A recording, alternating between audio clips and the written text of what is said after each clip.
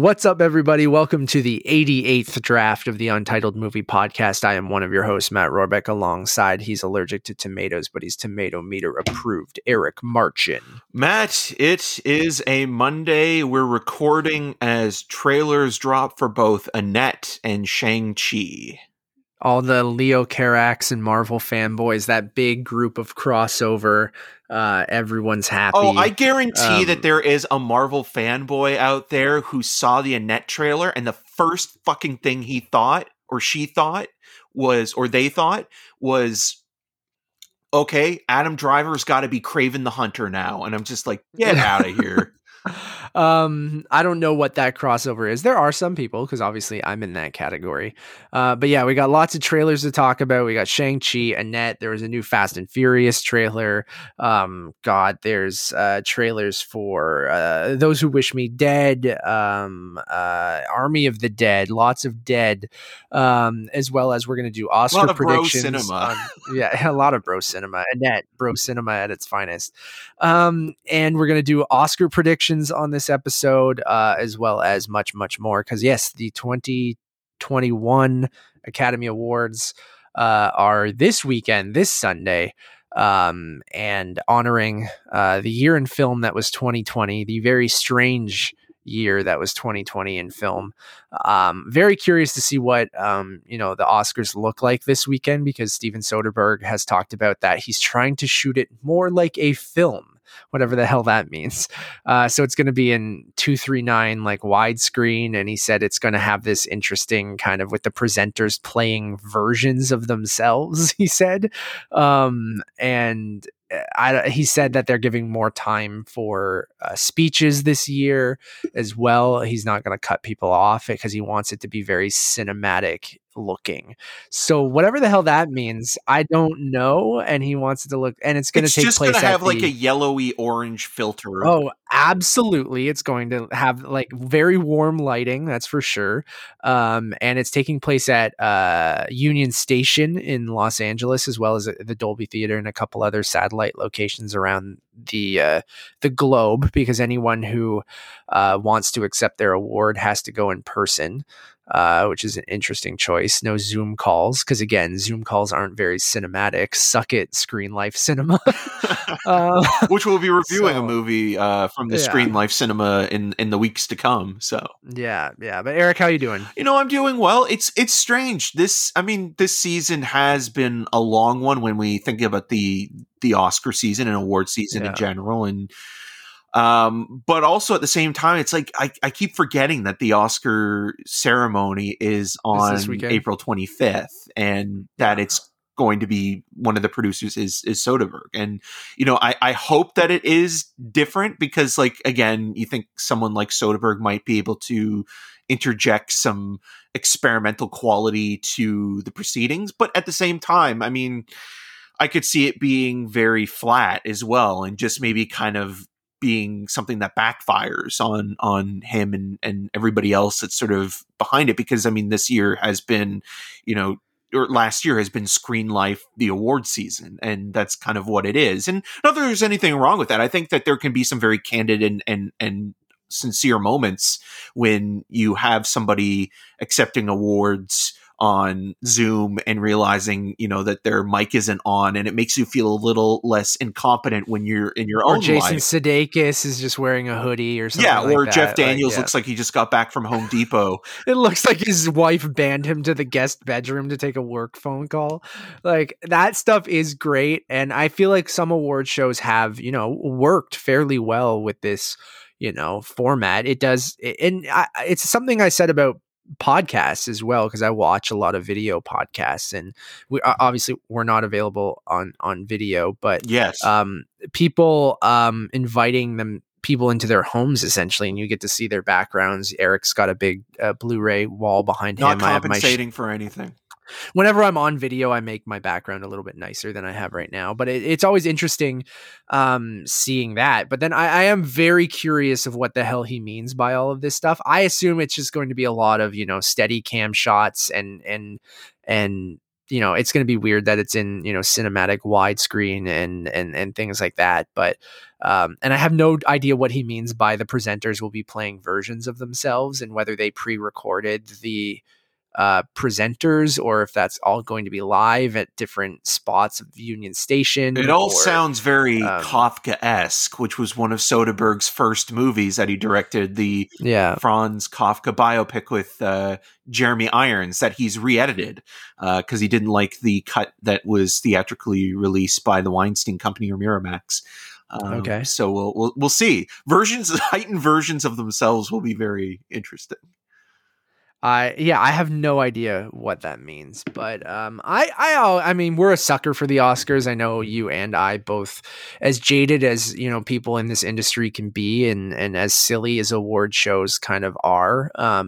I still every year get excited for the Oscars, and it's fun to theorize what's going to win. I still think it's obviously a huge deal to win Best Picture or Best Actor or Best Director or any of just winning an Oscar in general. I still think is a huge deal, even if a movie like Suicide Squad has an Oscar. But nothing against and Jared Leto. Jared Leto has an Oscar, people. Yeah, that's true. And Rami Malek for a horrible, horrible movie.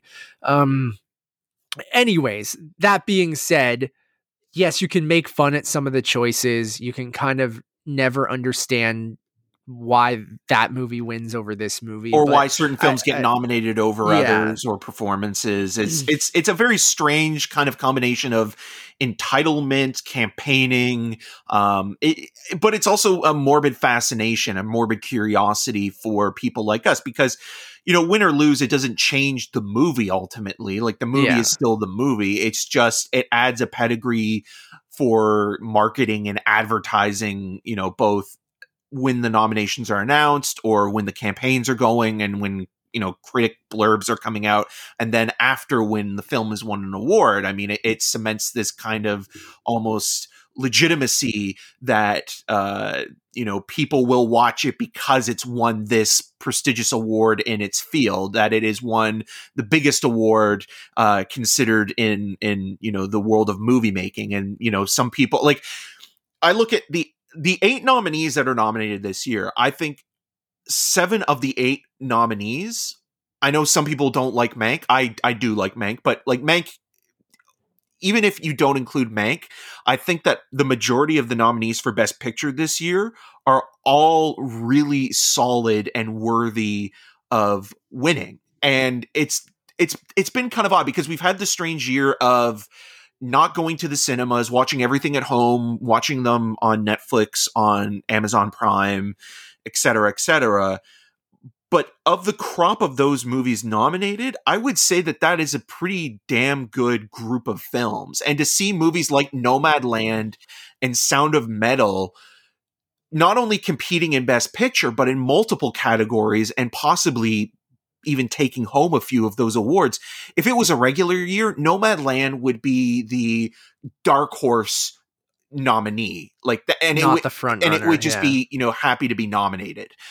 It being the front runner going into this is exciting, and it feels like such a wonderful potential follow-up win to Parasite, where it's, I totally agree with that. We're not just going to get something for it. And I know you really love Promising Young Woman as well, which is another film that, again, like, I think does benefit from the season that we had, but also it's a good enough movie to be worthy of being nominated, and it wouldn't be otherwise.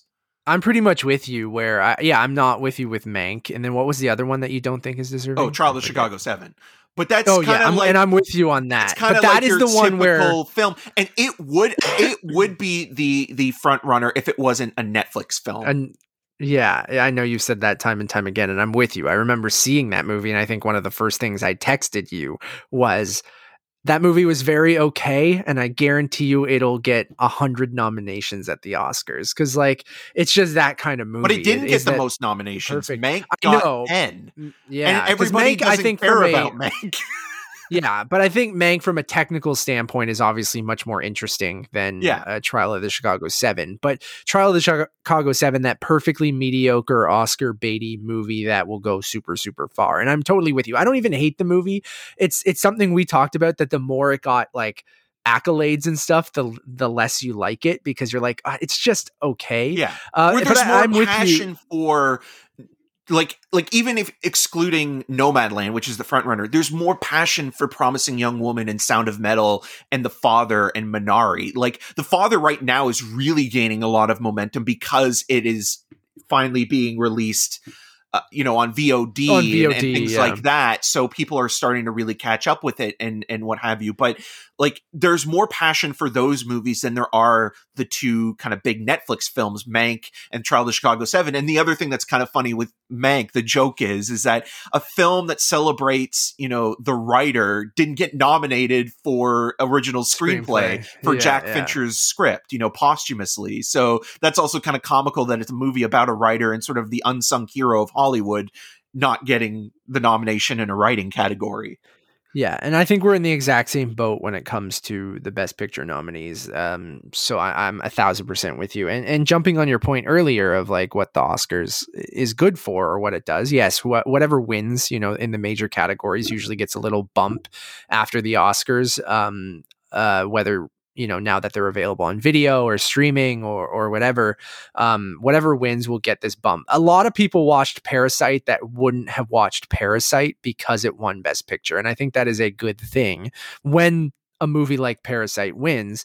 And then even going further than that, I think the Oscars, it's just from a pedigree standpoint, if you win an Oscar, that's going to help you further your career as well, whether you're an up and comer or a veteran or anything like that. Like that stuff, as much as it might seem silly and awards are stupid, like that stuff's still going to help you either get more money on your next project or get funding on a project that might not necessarily have gotten funding before.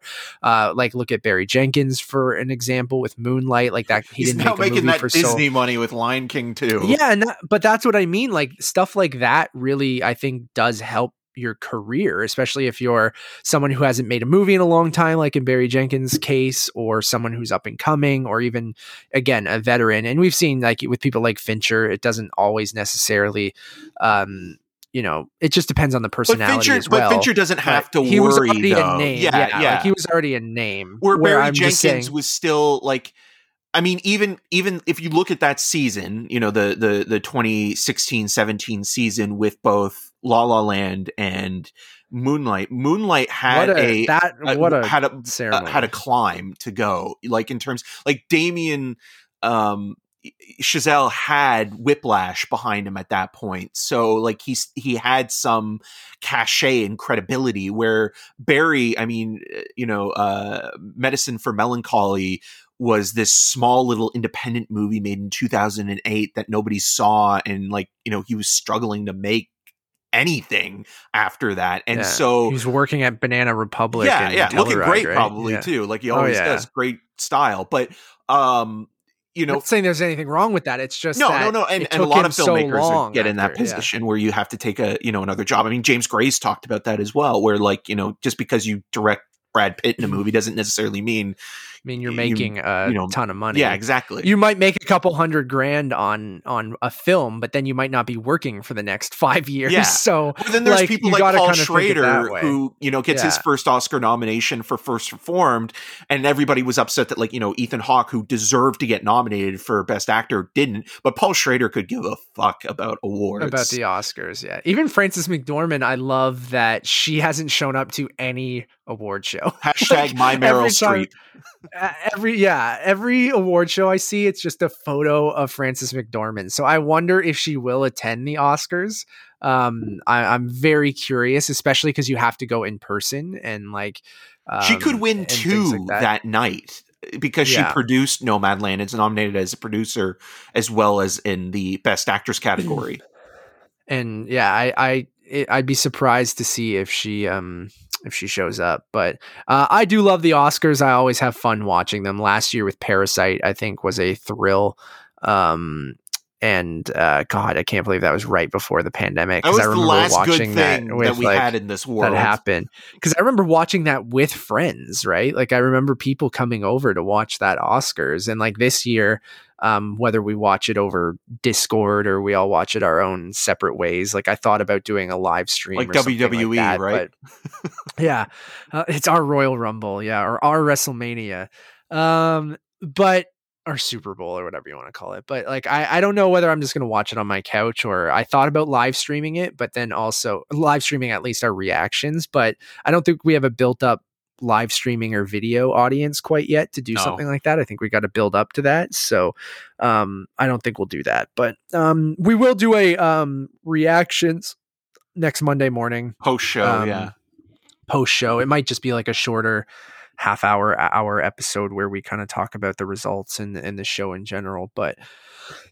excuse me, I gotta get a water in a second when I ask you what you've been watching. But we'll get into Oscar predictions later in the show.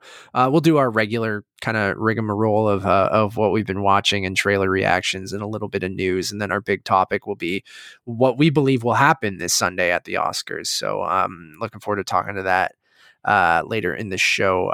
But Eric, it's been a little while. What have you been watching in the last couple of weeks? Well, Matt, I've been digging into I'm going to grab a water. You all right, Matt, you grab that water. You get liquidated, you get hydrated, you do your thing.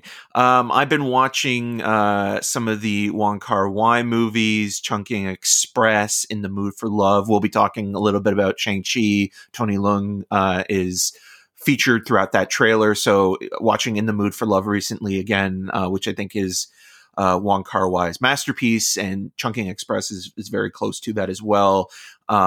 It's a beautiful box set from Criterion, and again, also talking about Barry Jenkins, who takes a huge influence from a cinematic style, cinematography wise, from Wong Kar-wai, is very much worth picking up that box set. It's fantastic. So I've been making my way through those movies, and I would definitely say revisiting both In the Mood for Love and Chungking Express, which again, the first time I was introduced to Wong Kar-wai and Chungking Express was because of Quentin Tarantino, because Tarantino was the guy that kind of like was like, you need to see this movie, and he kind of had his own like little sub label with Miramax after Pulp Fiction, and that was one of the movies he released through it. So always good to watch the best of some of Wong Kar-wai's movies. I think are a little too slow. It's like watching paint dry. It's so beautiful, but at the same time, story wise or plot wise, it can be meandering. But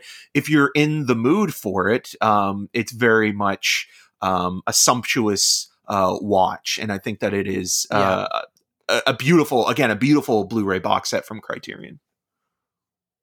Matt's looking back at, are you looking at Georgie? No, my sister was asking if I was recording. Yes, Sarah. Yes. Yeah, Eric's like, yes, we are. Yeah, I've seen, I put Chungking Express on when it was on the Criterion channel when I first subscribed way back. But I haven't been exposed to much Wong Kar-wai, but like, it's just one of those things. Shout out to my friends Rihanna and Kevin, because this just sparked a thing. They're doing, I think, their own show now. I'll get the actual title, but on Instagram you can follow the Kevin Maguire, and him and my friend Rihanna, who I'm very close friends with, had a call with them on Friday night, which was actually very, very nice. They've been in the pandemic. They got like hella into movies, and they were already into movies. But Eric, you got a shout out too on the phone call, because did you call collect? Every night we were doing like a Zoom call with them with Nick Papadakis and his wife Jen. Oh, he just became a Canadian citizen too, right? A Canadian citizen. Congrats to Nick for my old roommate from Australia. He is now a Canadian citizen. Also, his wife Jen is pregnant, so congrats to Jen. Papa Nick. Yeah, Papadakis. That's his last name. And then Kevin and Rihanna, they've just got like their pandemic thing has been getting really into Letterboxd and getting really into watching films and going through their list of like filmmakers and classics and things like that. They've been remember I always talk about that I have this huge list of, movies that are absolutely fantastic, but I've just never seen. And I'm a garbage human and I only watch, shit that is new, or I go to my, Marvel. comfort food of Marvel or some sort of stupid comedy or action movie or 80s action movie or whatever. I don't sit down and consciously go, okay, I got to watch all the films of X director, or here's the top 100 films of all time on whoever, Edgar Wright's list or something like that. Sight and Sound or something like that. Yeah, Sight and Sound or something like that. But they have been so great at doing that. Like every night I see that they watch usually something a little bit newer and something like a classic. And shout out to them. You guys should check out. I got to find the show that they're doing because I think I want to get them on this show because they've been doing this and they'd be great for they've been watching, because they've been watching absolute astounding amount of movies, and some of them I'm like, oh wow, good for you guys, because these are all movies that I've wanted to watch, but you guys actually have committed to actually doing it, where I am just a piece of shit. No, it can be overwhelming though as well. Like when you're looking at like lists of the like the 100 greatest movies of all time, or like even subgenres of those lists of like the 100 greatest movies to be made from this era to this era, or this particular genre, or this filmmaker. It almost becomes too much. And I feel like when you're younger, you're dumb and you think that like, you can get through all that stuff, where like, I remember the first kind of list that I took on was Siskel and Ebert's top 10 list from 1969 to 97, 98 when Gene Siskel passed away. And I went through all of those movies. Like I remember downloading or printing pages of their lists on like Chicago Time and Chicago Tribune, and like going through each of those movies. And then afterwards, like I loved it, but at the same time, like you got to go at your own pace. You got to kind of pick like what you're interested in and what your field is. Like, like if you want to like, watch these movies, that's great. But if you're watching them just to check them off, then that might be a problem as well, because are you giving the movie the chance that it deserves instead of just watching it for the sake of, because you have to, you got to be like, you got to almost do it organically to the point where you want to watch it. Like you're in the mood for that movie and it's not necessarily a checklist kind of thing, which it seems like that's the route that they're taking. Yeah, I mean, this pandemic, if there is a silver lining to it, has been that it's given opportunity for people to kind of just maybe ruminate and give different styles of filmmaking a chance and sort of go with, the tone that maybe a filmmaker they're not as familiar with, whether it be, a Wong Kar-wai or, checking out other box sets that Criterion's released recently with the Agnes Varda, or, Fellini box sets or stuff like that, or something that's on Mubi, like that's not Netflix or Amazon Prime, which there's nothing wrong with watching anything on Netflix or Amazon Prime, but like, taking that chance on that weird art movie that maybe you've looked at for, 5 years that's sitting on your shelf and being like, you know what, I am going to watch the Decalogue now and sort of dig into that and give it a go. Mm-hmm. So. Yeah, I've always liked the idea of like a movie club, like a book club of like, and I've been toying around whether with Untitled Movie Conversations, or we've toyed around with a fourth podcast or a third podcast, depending on how we want to rearrange everything, of like, and it's something I remember we used to do back on Movie Monarchy, even, of like picking one movie of like, hey, this is something Eric suggests or something Matt suggests, or Adriana when we did the podcast with her, of like, here's something that we should all watch and talk about next week or something like that. And I've always leaned towards like filmmakers, which is like a good way for me to get interested in something and then go through a filmography. I've always liked doing that. So that's like something, but I still like have all the time in the world right now. And like, I mean, finally, we talked about over the Christmas break, I finally watched the Godfather movies, right? Like those were those three, things that were a blind spot in my knowledge for the longest time, just because it felt so daunting to like actually sit down and watch all three of those. I still don't count you watching the Godfather 3. You didn't watch the original theatrical cut. So maybe one day, but like, again, I have like the Stanley Kubrick collection, and I'm like, I've seen a good chunk of his movies, but I haven't gone through and watched every single one, right?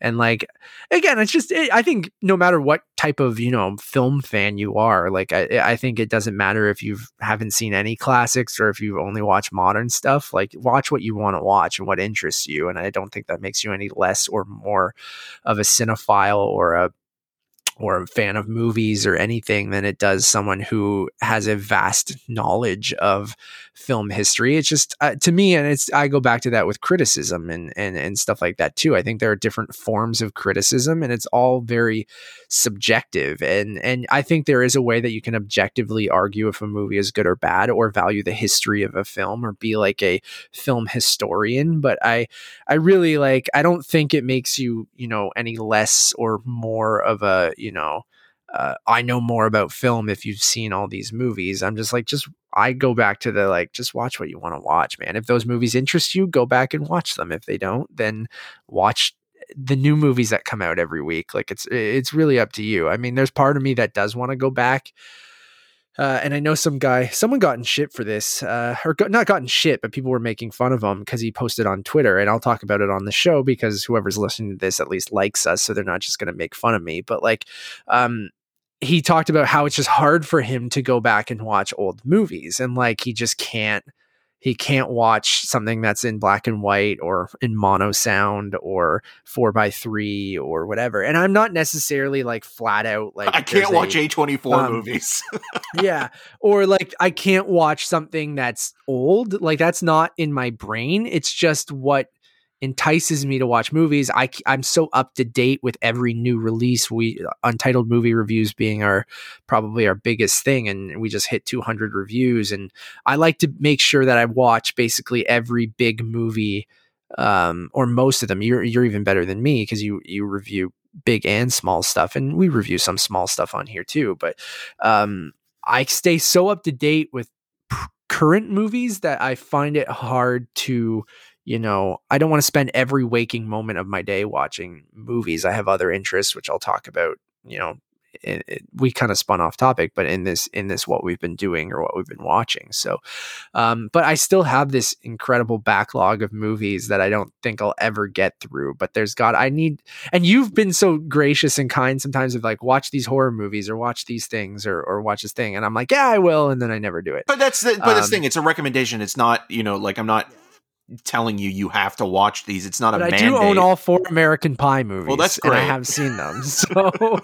I'm looking over on my I've seen 3 of them. You haven't? No, I've seen 3 of them. American Pie, American Pie 2, and American Wedding.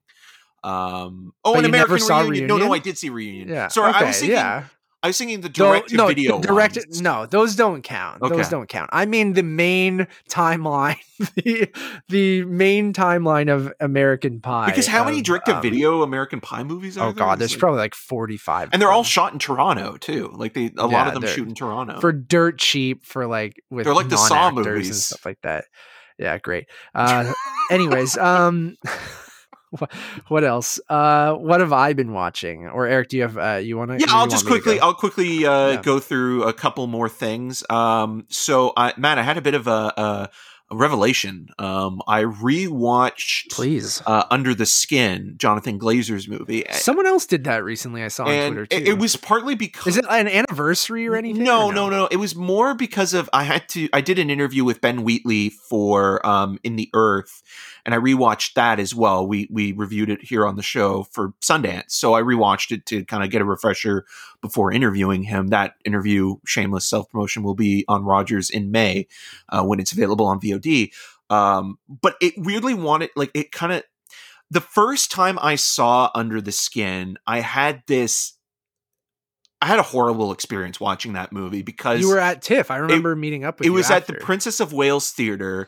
Adriana was there actually. Adriana. Yeah, I met up with you guys after. Yeah, and we saw it, and we got put in the top right-hand corner balcony of the Princess of Wales Theater. And for people that don't know, if you're in a corner on a balcony in that theater, there's a giant pillar. There's a giant pillar, and the screen just doesn't look like it just looks like you're on an angle the whole time, and it doesn't look like you're getting that full immersive experience. It's 3 stories, right? So there's 3 balconies, right? Or 2 balconies? 2 balconies and the main floor. Yeah. So main floor and 2 balconies. So you were on the second balcony right at the top. Yeah. And it was like in the corner. And the whole time I'm sitting there and I'm just hating the experience. And I think that partly went into me watching it. And like, I was looking at this more as an art film than I was a horror movie. And it was funny because I also afterwards talked to a friend of mine and a colleague of ours, Kurt Halfyard, and I gave him his opening line for his review that he took from me, which I didn't mind. I said, please take it.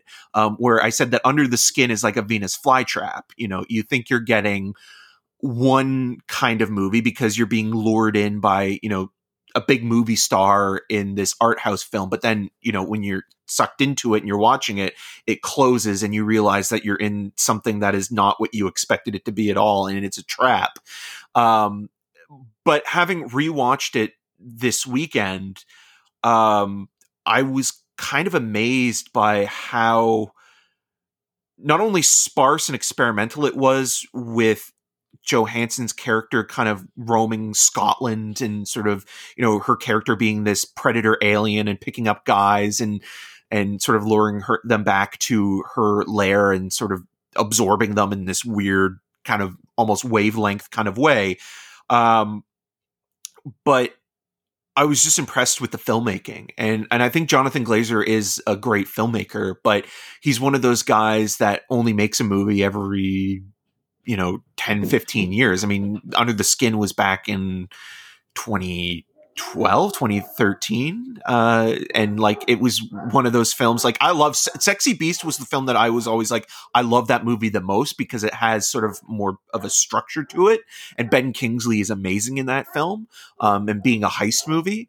But watching this again, I was just kind of completely taken aback. And it may be the best A24 film, or the second best next to Moonlight, in my opinion. So I'm excited to actually rewatch it again at some point, maybe during Halloween, and looking at it completely as pure horror, because I think that's what it functions as. But the filmmaking is so refined and cool, different from what you'd expect it to be. So yeah, I had a really great experience rewatching Under the Skin. I've always wanted to watch it. I just haven't got around. It's an unsettling movie, but you also, again, like Wong Kar-wai's stuff, you have to be patient with it. You have to kind of let it sort of consume you, absorb you. Yes, yeah. Exactly. And then I rewatched. I got a Blu-ray from Kino Lorber of The Hotspot, which will be available on Blu-ray for the second time, but the first time individually, because Shout Factory had it, but they put it as like a double bill with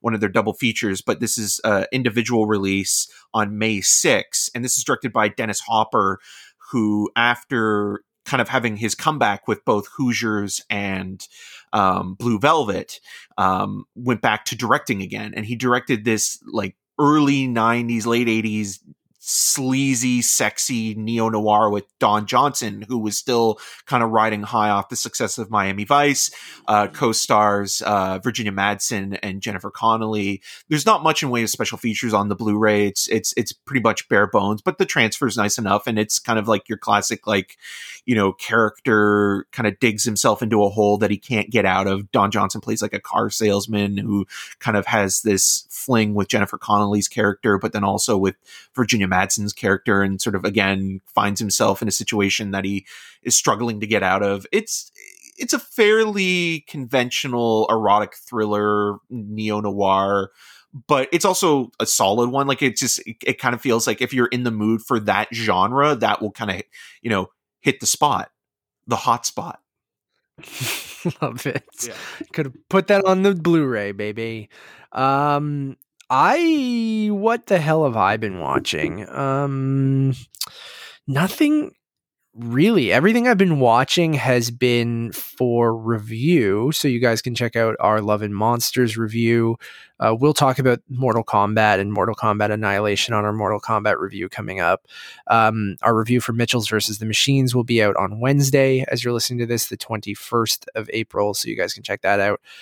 Balls of Fury, I watched. So, the homies over. Actually, we have a couple kind of funny things. So on our last episode, we plugged the watch along that we were going to do, but Eric and I did watch Bloodsport with the homies over at Kind of Funny, Snowbike Mike and Nick Scarpino. Eric and I joined them for a watch along of Bloodsport on April 8th. The VOD is still up, I believe, on their Twitch channel. So you guys, if you wanted to, watch Bloodsport and get our live commentary to it, you guys can pop over and still watch that VOD. But Eric, I had a great time. I think it was fun watching it with Bloodsport. Not a great movie. How dare you? I still had a lot of fun with it though, watching it with you, Mike and Nick. It was fun to just, they had chat open on Twitch and people were giving fun facts and we were kind of just talking about how, silly the whole thing was and Jean-Claude Van Damme and bringing up, sudden death and other Van Damme movies and fun facts and things like that. So I had a blast watching with them. Hope to do another one with them down the line. And I want to get Nick back. Nick's wanted to come back on the show, so he'll probably come on this show since we already did the conversations with him, but we'll get Nick back and we'll talk about more 80s action movies and whatever else nonsense. But I had a good time. And it's talking about what we talked about earlier in the show. That's kind of what they're doing over there with Mike, Snowbike Mike. Mike has such a blind spot when it comes to just movies in general. He's always been such a video game guy and that's been his thing. So this whole thing that they're doing is Nick loves dumb 80s action movies. So he's been showing Mike a bunch of these silly 80s and 90s action movies that Nick really loves. And then Mike's just been doing these watch alongs. So Mike is watching all of these movies for the first time. So they watched Point Break for the first time. They watched The Running Man for the first time. They watched Demolition Man for the first time. Anything with man in the title. Yeah, stuff like that. So I had a blast. Eric, thank you for joining us too, because it was fun to get you involved as well. Oh, it was great. And yeah, I mean, Bloodsport's not a necessarily a masterpiece in terms of 80s, beefcake cinema or anything like that, but it is a ridiculous kind of fun movie that weirdly was the launching point of Jean-Claude Van Damme's career.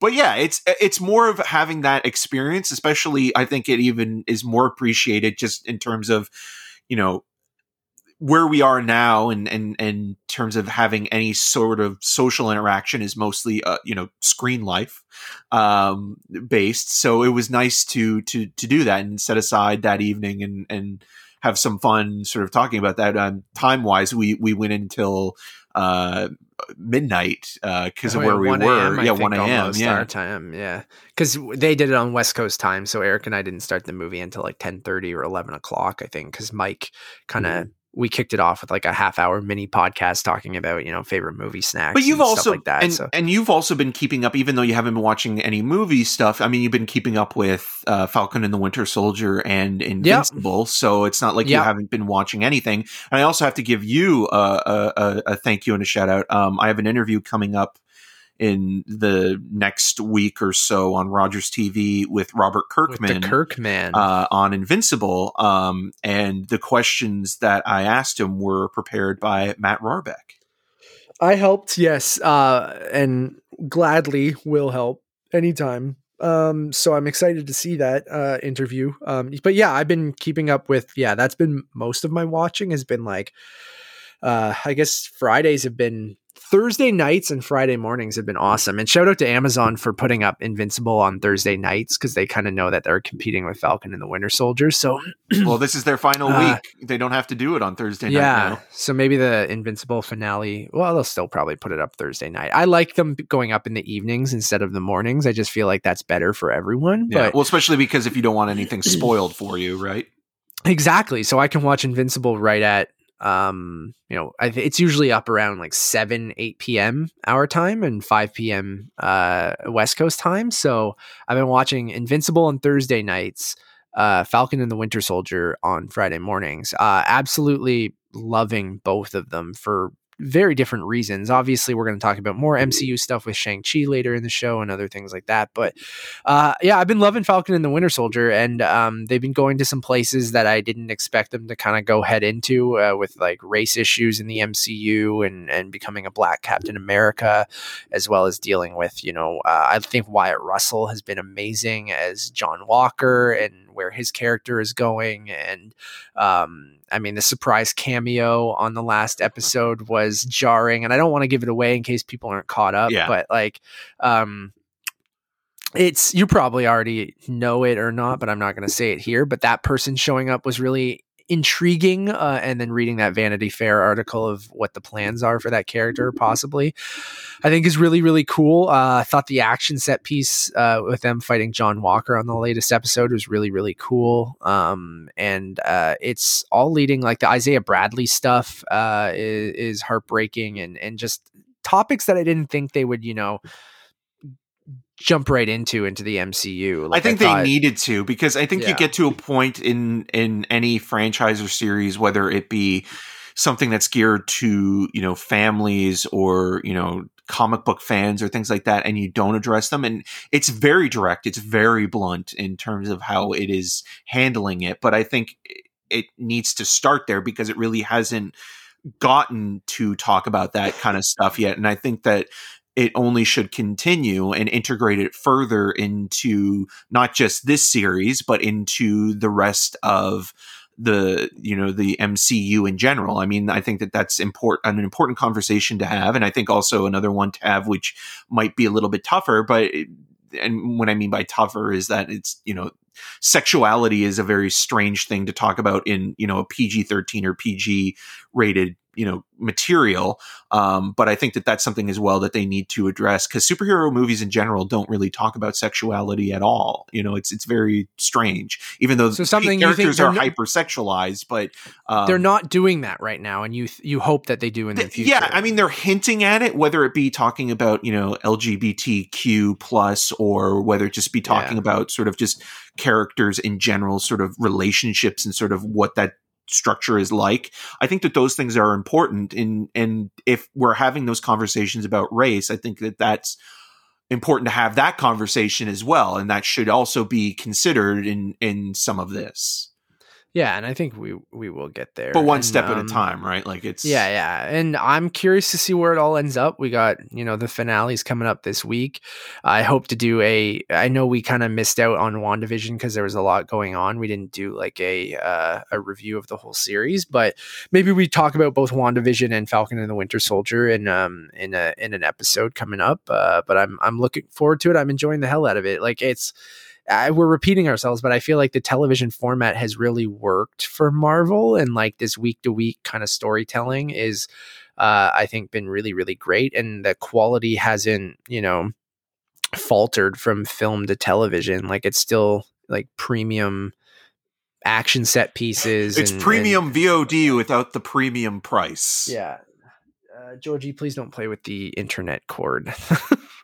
But cameo from Georgie. Of course, what are you doing? Get down. Come on. Sorry.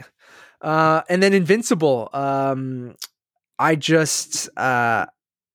been saying this for a while, and I want to give Blessing Kind of Funny credit for this too, because I heard him echoing the same statements. Invincible feels like a Saturday morning cartoon for adults, and I just love that vibe for it. Like it's reminding me of, when I used to get excited to watch Dragon Ball or just Sailor Moon or Ninja Turtles or Pokemon or whatever. But or now cartoons that were based on R-rated IP that are turned into kid-friendly series like Toxic Avenger or Swamp Thing, and now you have this version that was always R-rated and was always geared towards adults or preteens. I mean, I talked to Robert Kirkman about this, and he even said, like, why not don't cut out the middleman in this situation and actually have, these characters be who they are. And it's just funny now that you get like that full uncensored R-rated cartoon experience, so to speak. Yeah. And I think it's been incredible. And I love, like, I'm rereading Invincible right now. Excuse me. Matt is coughing. He's Yeah, I'm trying to mute every time I cough, so I apologize. I don't know why I keep having a little tickle in my throat.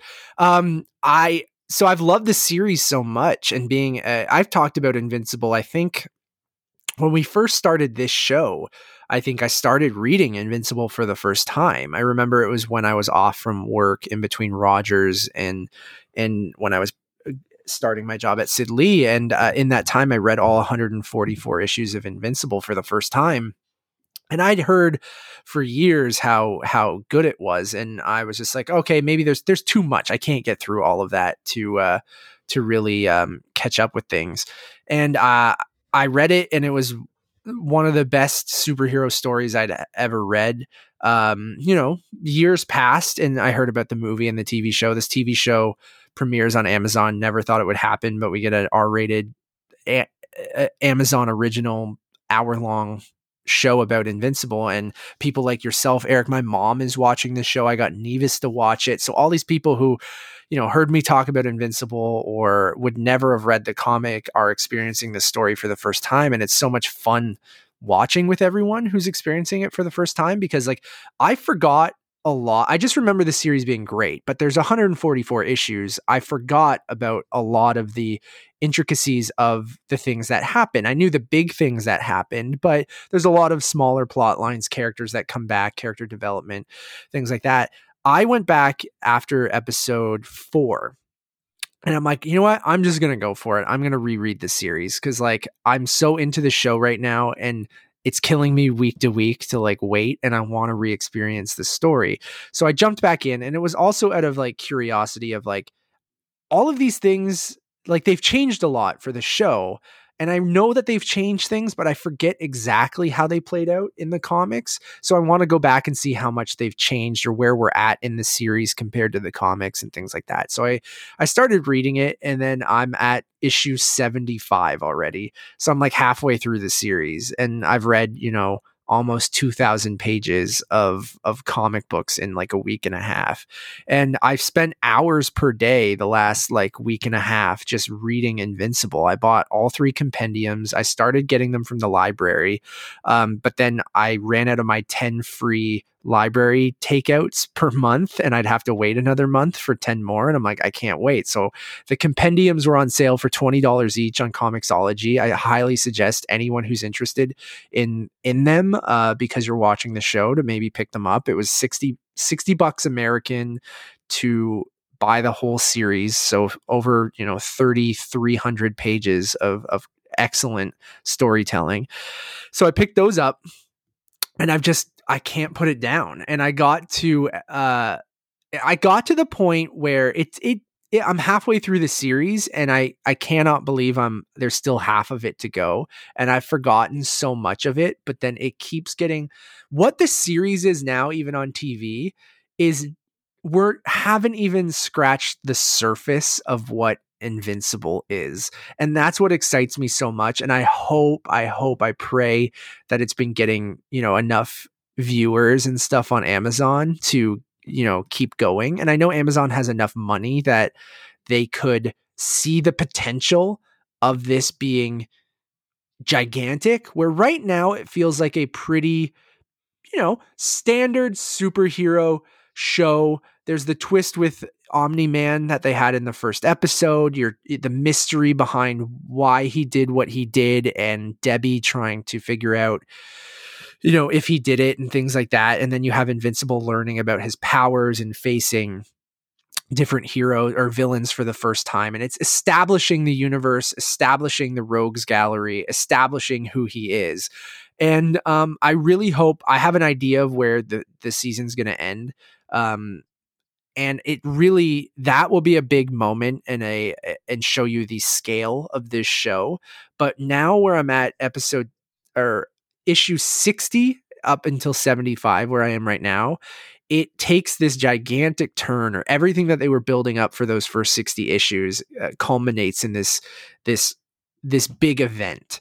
And it's just, the series gets more and more insane and bigger, and the character development and the way that they bring back villains that you might have seen once and shown them to be like a huge deal later in the series, or character development through Mark or his mother, or Amber or Adam Eve, or Samantha, and just all of this stuff that I'm like, I see them planting the seeds for a lot of this stuff in that first season, and I can't wait till it blows people's minds in what probably is going to be season 2, season 3 of the show, which but you don't have to wait that there. long though either. Cause like some of this stuff that you're describing, like even how Titan's introduced in one of the first episodes voiced by Mahershala Ali. And then there's an interesting sort of payoff to his character, or bringing him even more of a character arc in,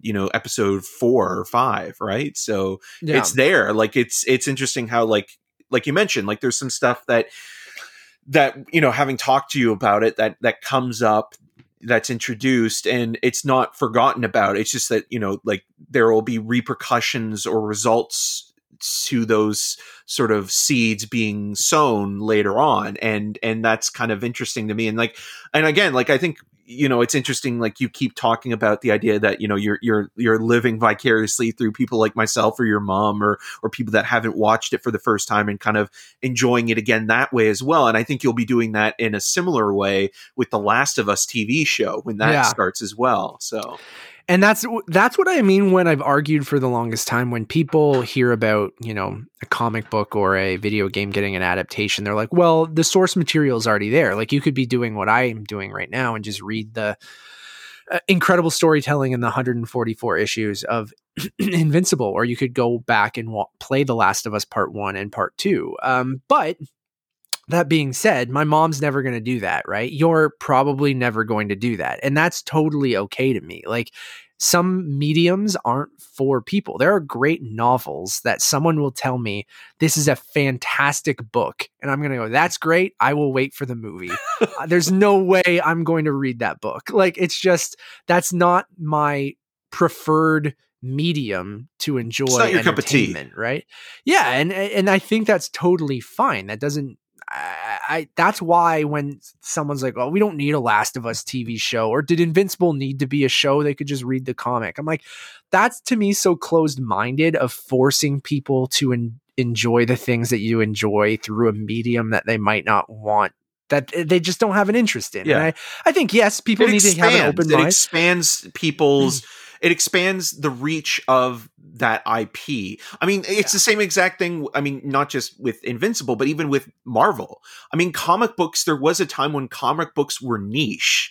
Like, that was a thing that only like nerdy kids liked, or, people that were sort of obsessed with that. Now it's so mainstream. Yeah. I mean, Marvel almost went bankrupt at a time, which is why they sold to Disney. Like, it's really, Marvel was in a rough spot in like I think the early 2000s kind of thing, or even in the late 90s when they sold off all the movie rights to their characters, because that's the Sony only thing and Fox and things like that. Because that's the only thing that could make the money, because the comic book industry was in the toilet, and like no one really cared about comics until, like what you said, nerdy kids. Like, I liked comics growing up and stuff like that, but I even fell out of it as I got into high school and things like that, when I thought I was too cool for it.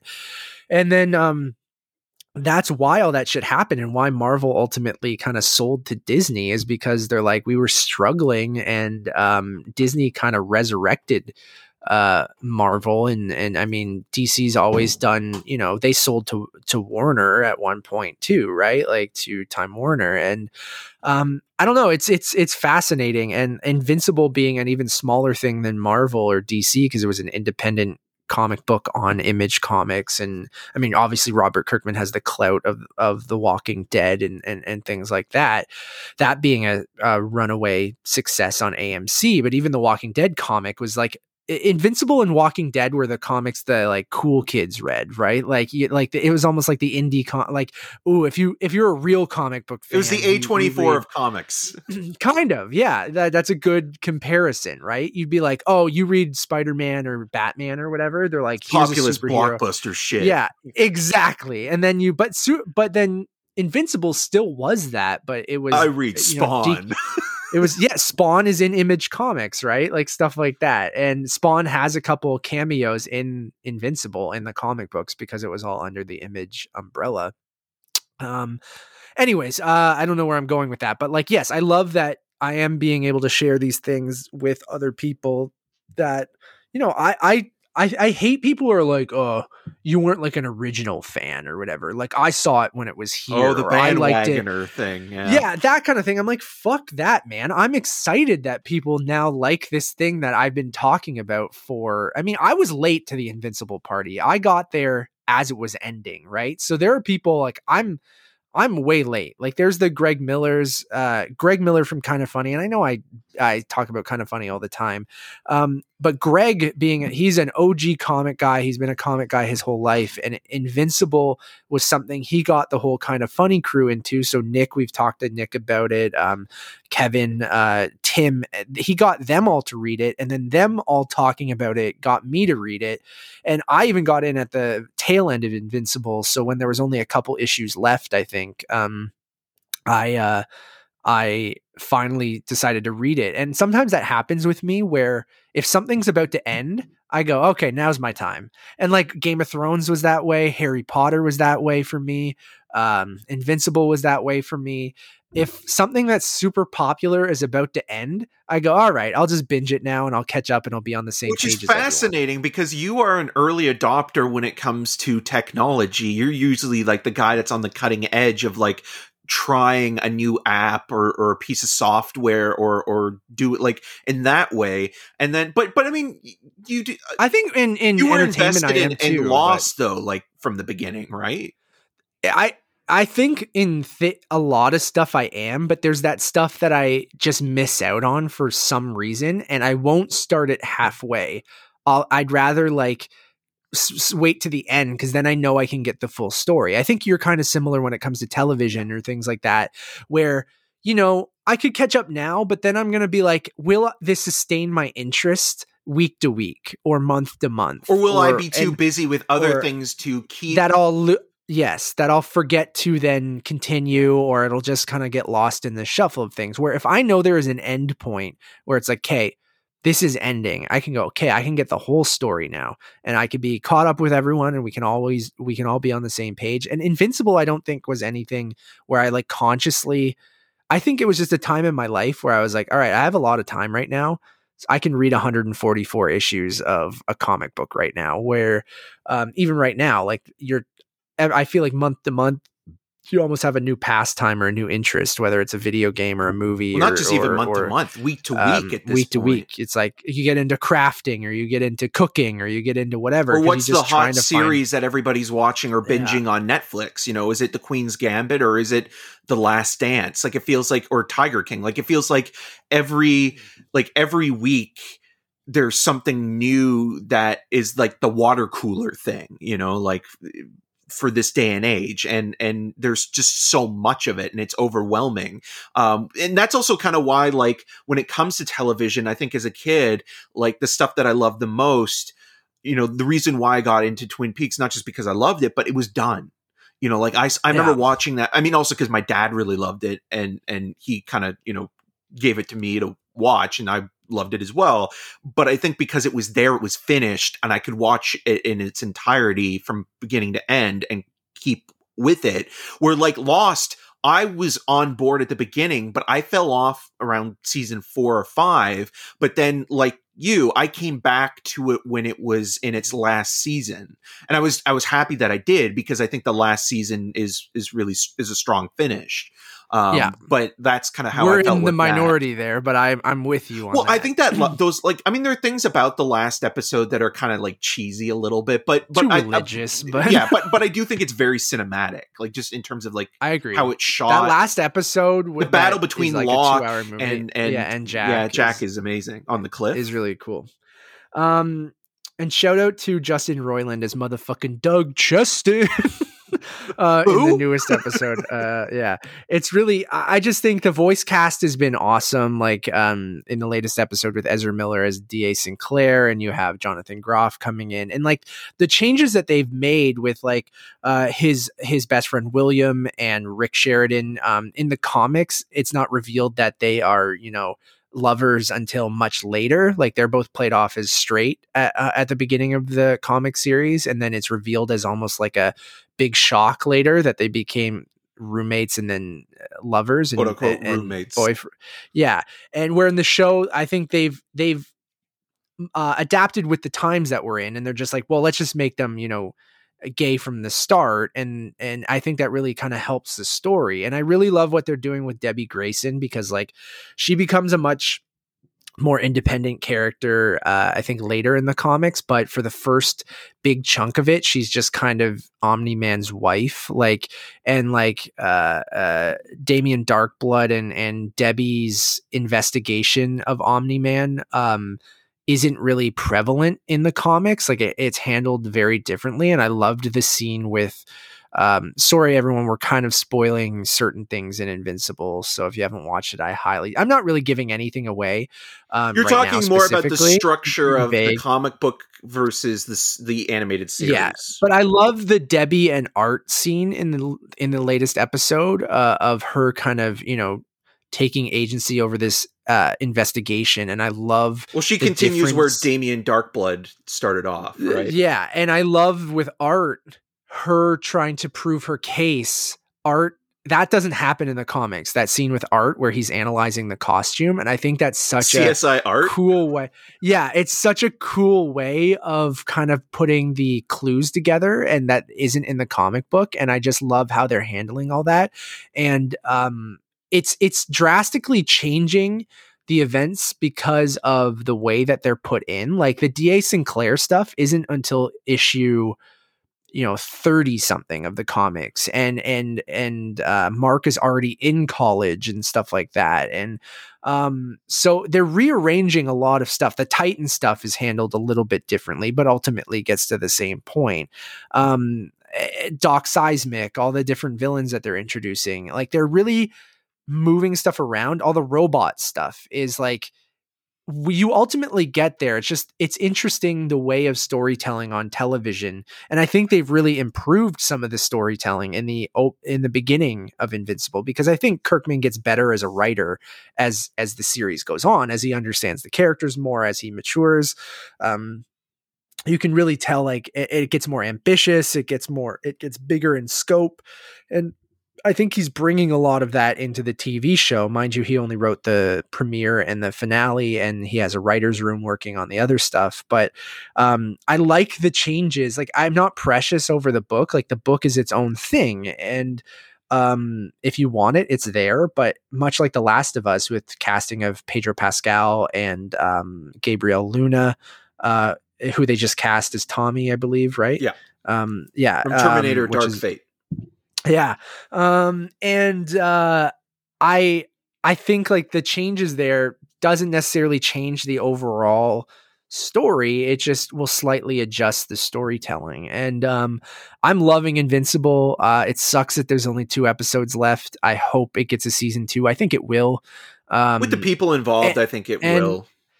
And with an animated series, you'd think that they're probably already working on season 2, because you have to have such a long lead up on that stuff. I don't think they would just pause. So I feel like they're probably just waiting until, I think, either the next episode, if what's going to happen happens. And I think it is either this episode or after the finale, they'll probably announce that, we're already working on season 2 and it's coming early next year or late this year even. I don't think they would do 2 seasons in a year unless they really are far ahead. But or unless they start production on the film to kind of keep people interested in between the series. Yeah, the film's going to be interesting because I talked to him about that. That was an interesting bit that he gave me. So yeah, I'm curious to see how they would do it, because I was rereading the comics, because I'm like, you could go a couple different routes, because the comic books almost deconstructed superhero comic books. The television show is kind of in the middle, where it's sort of deconstructing just the superhero genre and stuff like that, but still being very much a superhero show. Where the movie, you could almost take the route of almost deconstructing like Marvel movies and like kind of taking it from that standpoint of going, okay, we're not going to be able, Invincible is 144 issues long. We only have one story to tell in at most probably 2 hours and 20 minutes if it's Seth Rogen, Evan Goldberg directing and stuff like that. You could take the approach that Marvel does and take one storyline from the comics and adapt that storyline, much like you would take bits and pieces from a storyline from, you know, Captain America or Iron Man and turn it into, you know, a solid movie. It's not necessarily adapting all of Iron Man or all of Captain America. It's taking one moment. It's just that Invincible is such a linear story that it has arcs, but without the context of what came before it, it's hard to, me in my head, just take out a piece of it and make that into a movie, especially if it has to be an origin.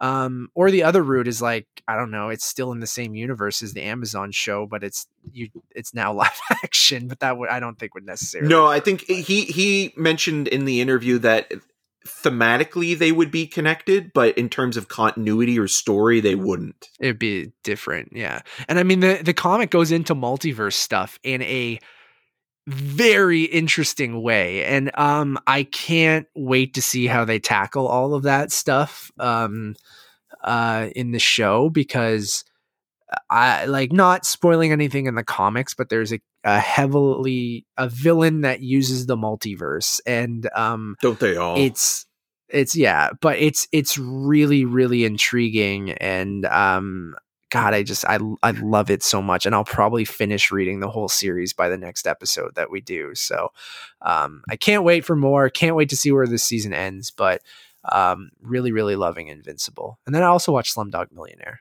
which is good. Just gonna throw that out there. If we're finishing up but it segues nicely into our Oscar talk. I mean, because it won Best Picture and directing, and was a film that wasn't even going to get a theatrical release.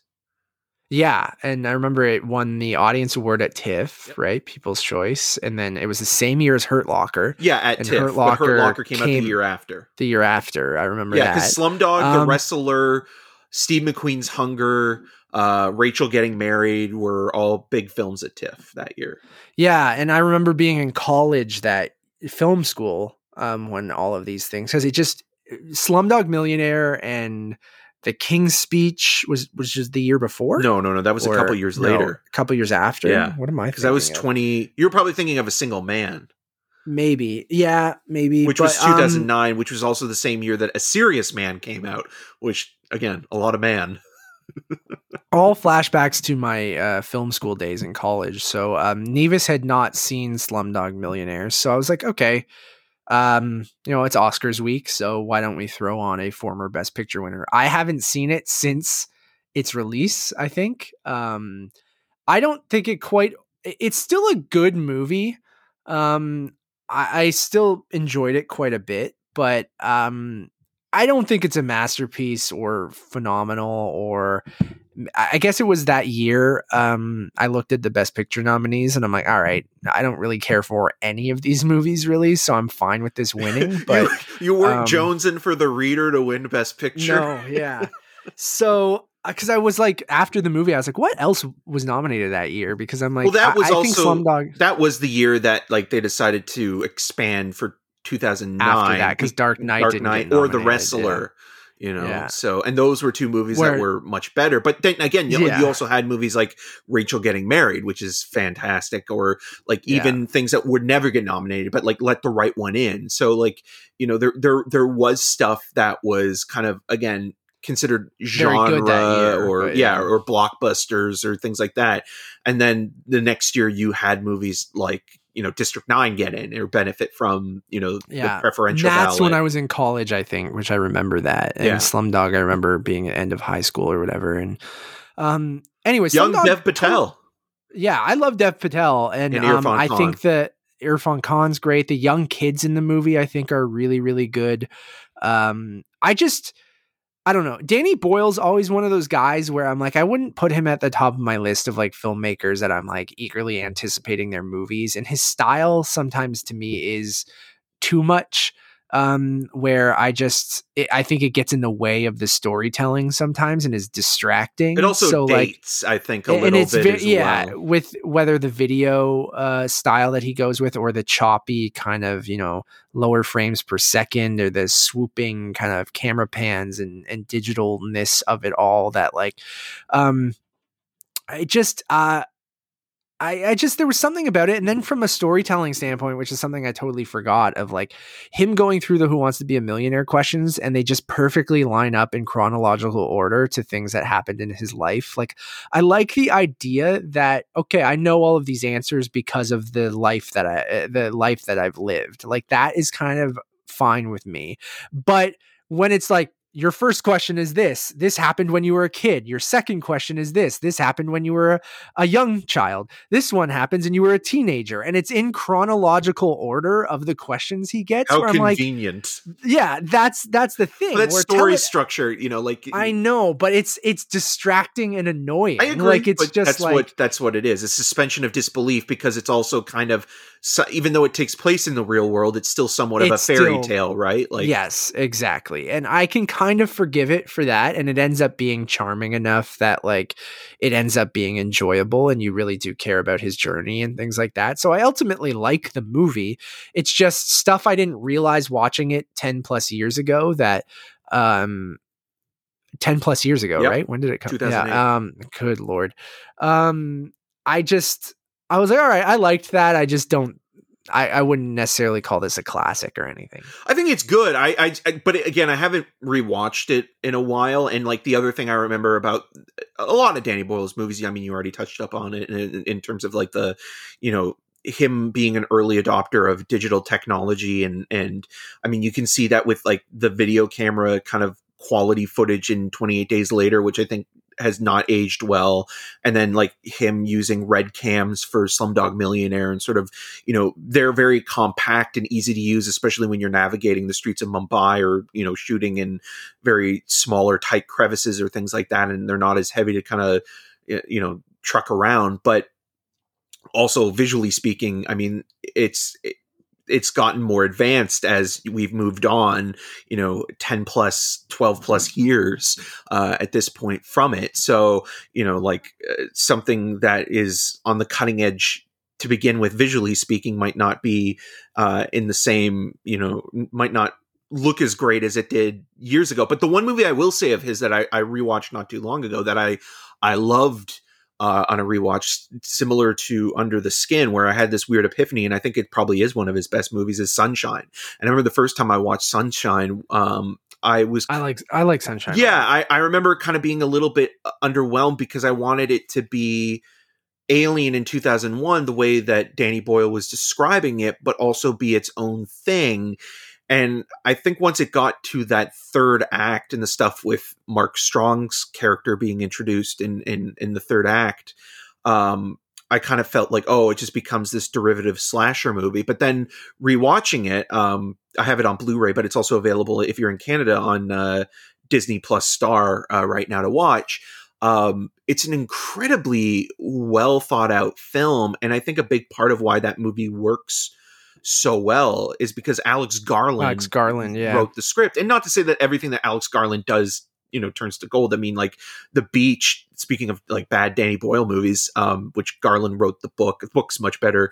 I hate saying that, but it is true. But that adaptation is kind of boring. I mean, it's cool that it takes place in Thailand and it looks beautiful, but it's kind of dull and uninteresting to watch and kind of loses its overall meaning. But yeah, I think a big sort of aspect of what made some of Danny Boyle's stuff work in his latter career, or like when we were moving away from Trainspotting, was, his collaborations with people like Alex Garland and Garland now making his, Garland's also been rumored to have basically ghost directed Dredd, which makes a lot of sense.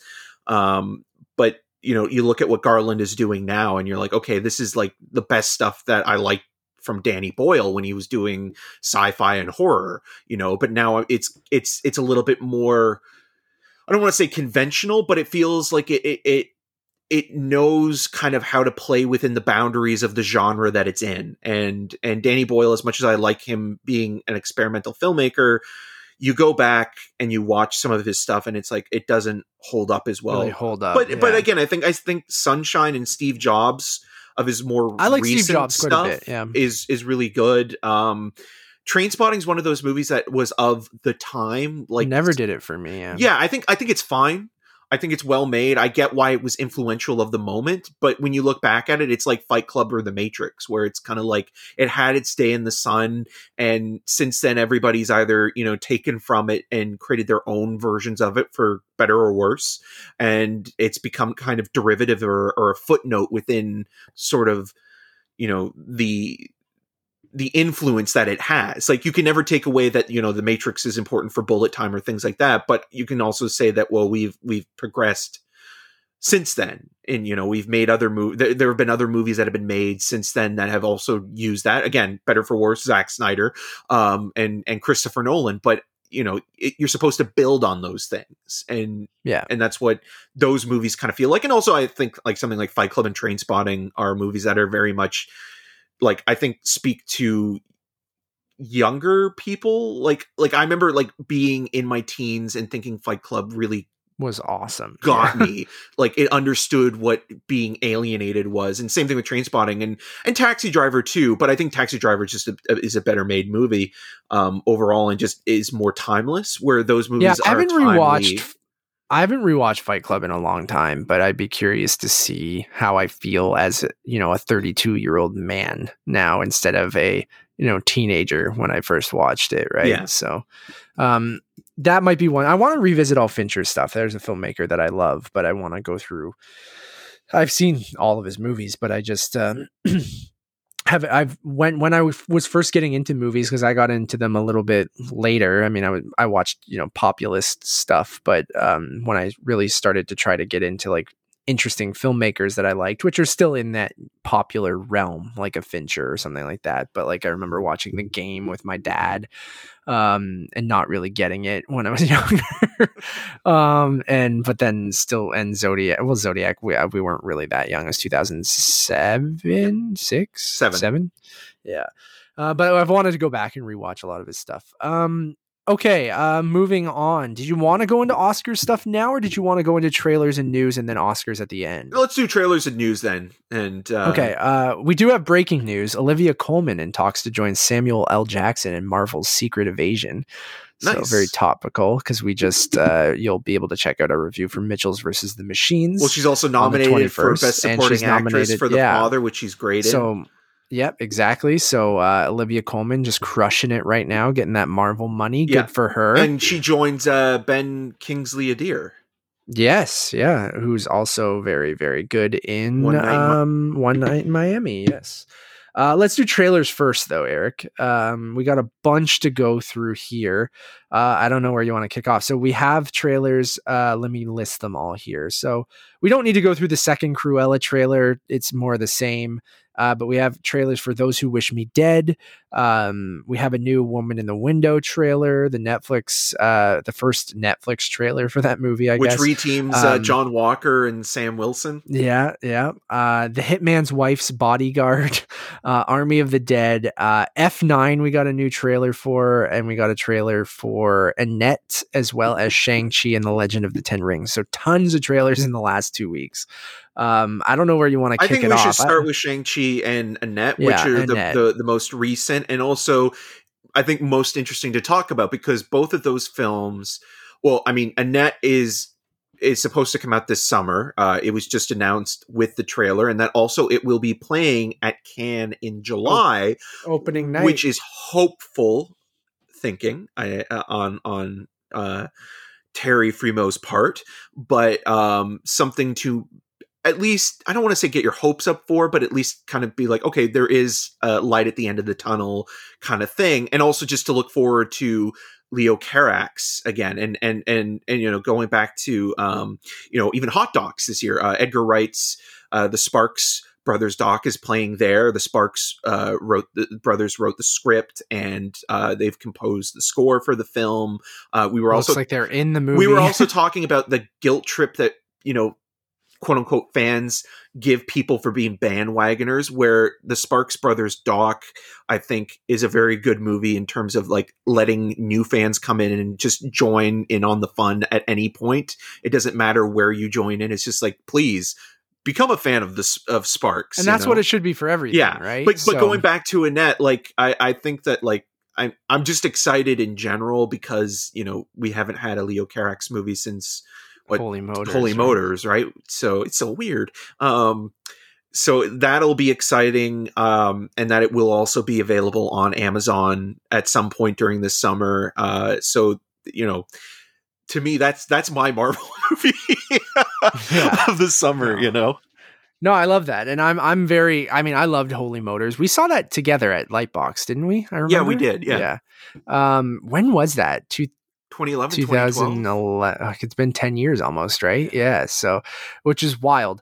Yeah. I mean, English language, Adam Driver, Marion Cotillard, musical Sparks Brothers. Like, the trailer looks wonderfully strange, but also fun. And, I'm super looking forward to it. I'm with you. Like, Ron and Holy Russell Motors are in the trailer, are too. in the movie. Yeah. And Holy Motors was such a unique experience watching that, going in not knowing much about it at all. Or Leo Carax's career, because I feel Holy Motors is like that, we talk about culmination films, whether it be the Avengers Endgame or something like that. Like, if you had seen, Boy Meets Girl or Pola X or things like that, like it's weirdly his most self-referential film, and sort of looking at his own career within the context of making this weird sort of surreal conversation about French cinema as well. So it's, it'll be very interesting to see how he meshes with the Sparks Brothers, and specifically like how their styles will either complement each other or they won't, because it might not work. But I think what's interesting is that, like, again, in the Sparks Brothers doc, I mean, Edgar Wright talks about, like, the misconception, the first thing a lot of people make the mistake of, and I did too when I first heard them, was that I thought they were French, but they're American, but they have a very European style. So that might mesh really well with Leo Carax. Yeah, I think it looks wonderful. I can't wait. So it's an Amazon original in North America? Yeah. Is that what it is? Yeah, Amazon bought it, I think, right from the beginning. Way back, right? Yeah, so that's great. That means we'll actually be able to see it and watch it from the comfort of our homes. Because the way it was meant to be Ontario, it doesn't look like we're going to the movies anytime soon. So what I'm was your skeptical tweet, about Ontario, yours to discover? A way out of here. A way out of here, yeah. Dude, what a... God, our premier Doug Ford is incompetent, to say the least. The world right now, yeah. Like, how everyone was laughing at the U.S. during all of this, being like, "You guys are useless. Look at this fucking guy you have in charge." And now it's Ontario, and you're like, but it's only one province. Sad. It's not all of Canada. It's just literally Ontario that everyone is laughing at, including the rest of Canada. And it's gotten to the point where the Washington Post is shit posting. Yeah. Fuck you, Doug. Yeah. Fuck you, Doug. Donald Trump. Oh God, it's the worst, dude. So every movie trailer I see, I'm like super excited for this. Will I be able to see F9 in theaters? I don't know.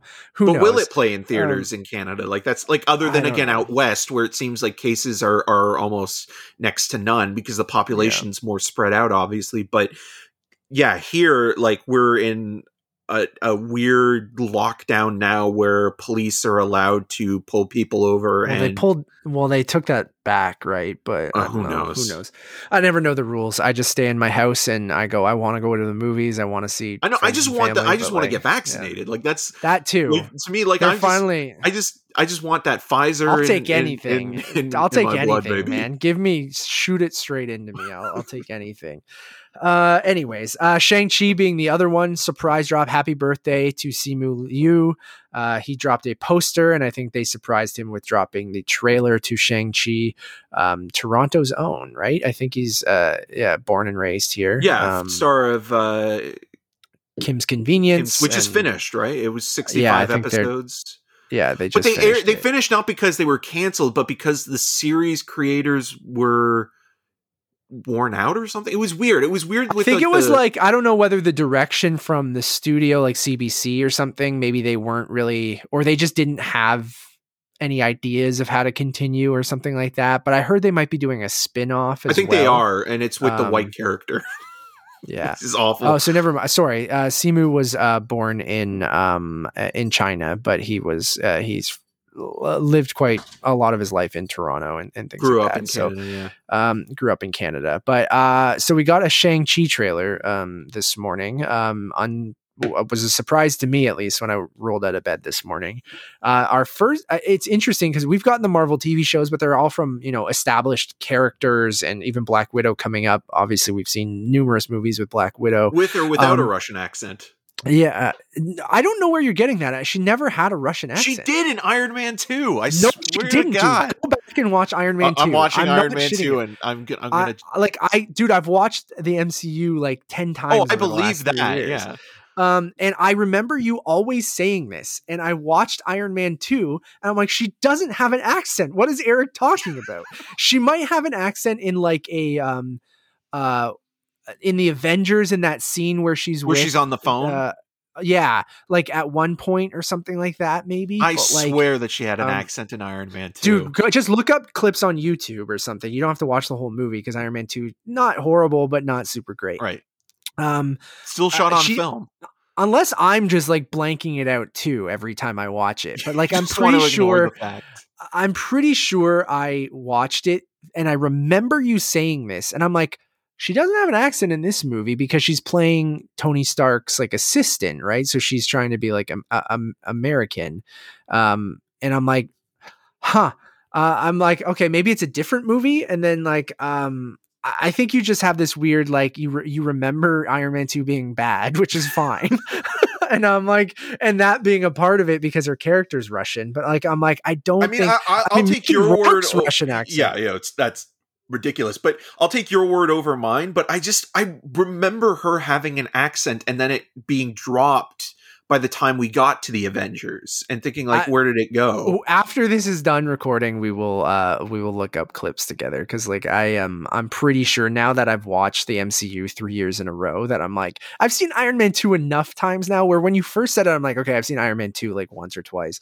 But anyways, off topic. Shang-Chi.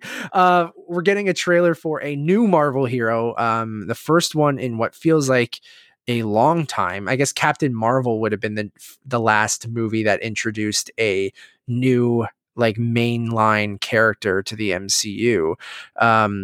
And I think it looks really cool. Like Dustin Daniel Cretton, who directed Short Term 12, is directing the movie. Awkwafina's in it as well. It's going to involve the 10 Rings and the one true Mandarin.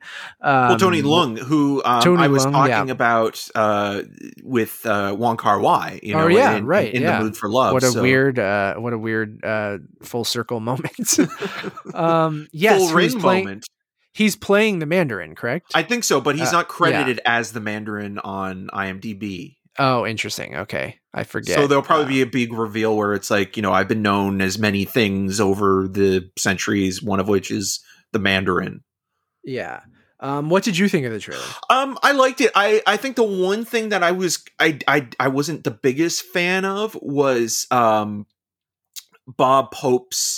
Bill Pope's cinematography, and it kind of like, talking about digital, like it really kind of does look back like to that televisual kind of look again, where I think we've had some recent Marvel movies that have really gone above and beyond, whether it be Rachel Morrison or like that kind of that look that's elevated the Marvel aesthetic a little bit, where this kind of felt a little bit closer to TV presentation, which isn't necessarily a bad thing. It's just that I was kind of hoping that, like, because I have a feeling I don't have a feeling. I know that with Eternals is going to look really, really interesting when it comes to like that visual, the Chloe Zhao kind of thing going on. But this kind of felt like more in line with like early Marvel to me, like just in terms of its look.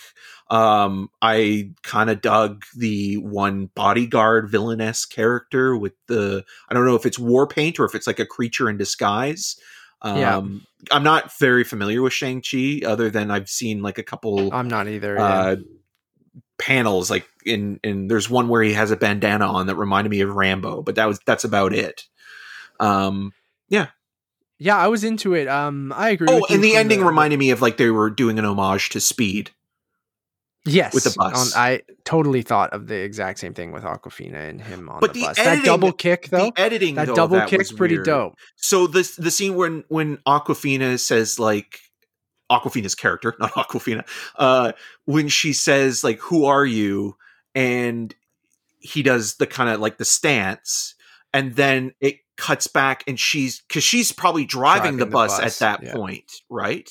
I think they just edited two different scenes. Yeah, no, I know that. And trailer but when you're watching that and you're thinking like from the point of view of an editor, it's cool because it's a great. You need that moment, and you need that moment because you're introducing this new character. But I love the double kick on the bus. I thought the fight choreography looked really dope. There's some wire work stuff, which seems like they're really embracing that style of like the kind of over the top wire work, like kung fu style fight sequences, which is the stuff I'm talking about in the MCU of them embracing kind of whatever genre they're trying to kind of tackle in each show or movie. They're kind of like leaning into that stuff, and it doesn't necessarily mean that we've seen ridiculous wire work in other Marvel movies or it would feel out of place in other movies, but maybe in this it feels like it totally works. And even though it's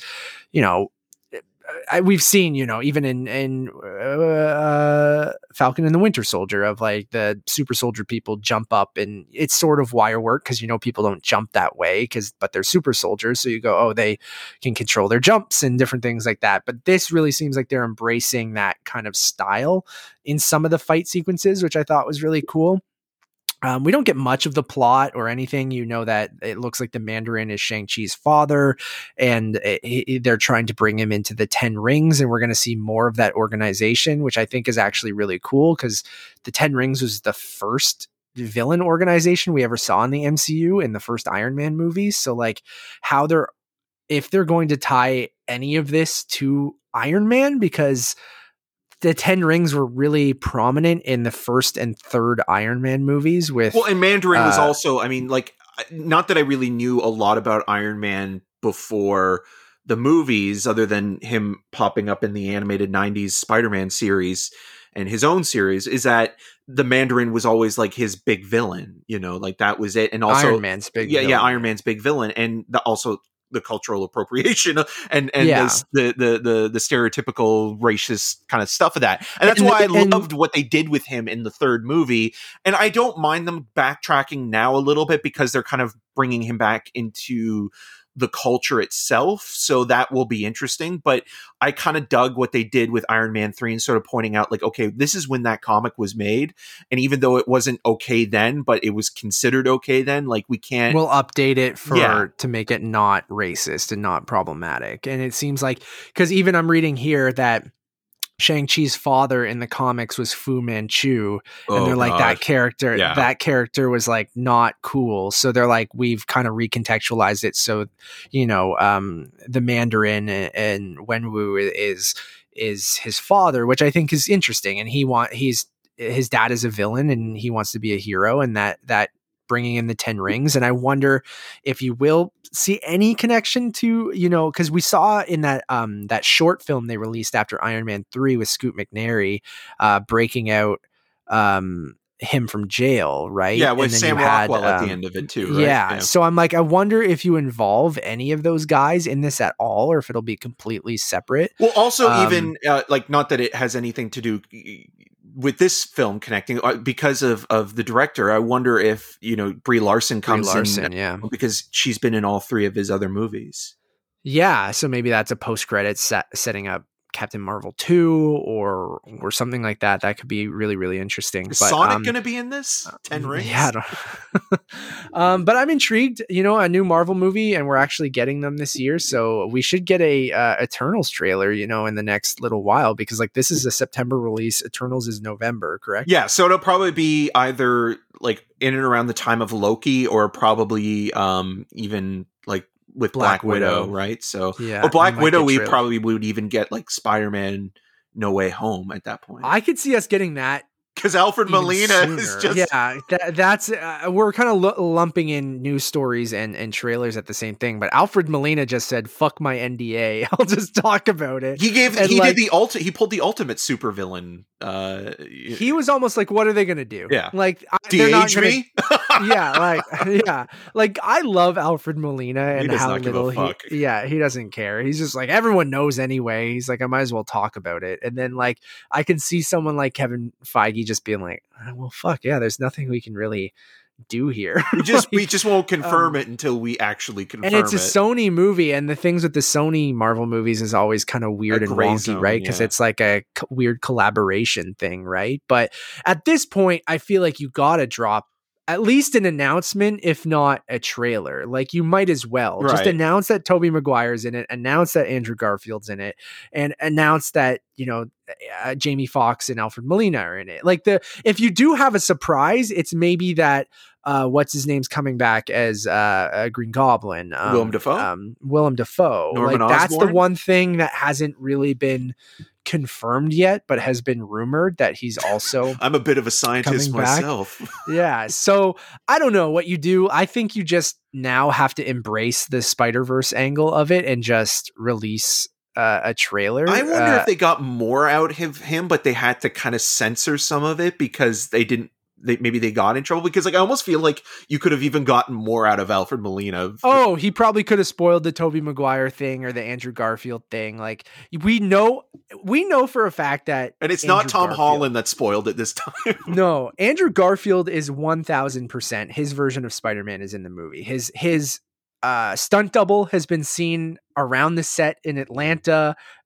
Someone, an Uber Eats driver, said that they delivered food to Andrew Garfield's hotel room once. And like it's all of this shit is like, okay, like at this point, why are you even trying to hide it? I think the Tobey Maguire thing was, even in that first announcement, was like they were still negotiating with him, like what his role would be in him coming back, because I feel like he would be more hesitant than Andrew Garfield. Well, especially if he had to do more physical stuff, right? Yeah, and I think he's kind of past that point in his life. But with Sam Raimi doing Doctor Strange in the Multiverse of Madness, that might have been an enticing thing, because he has a conversation with Raimi, and maybe there's a small role he has in Multiverse of Madness as well. But like, I'm at this point, I'm just like with Alfred Molina coming out and being like, yeah, I played Doc Ock again. They're going to de-age me for some of it. I talked to, like, he just flat out, the tentacles did all the work. Yeah.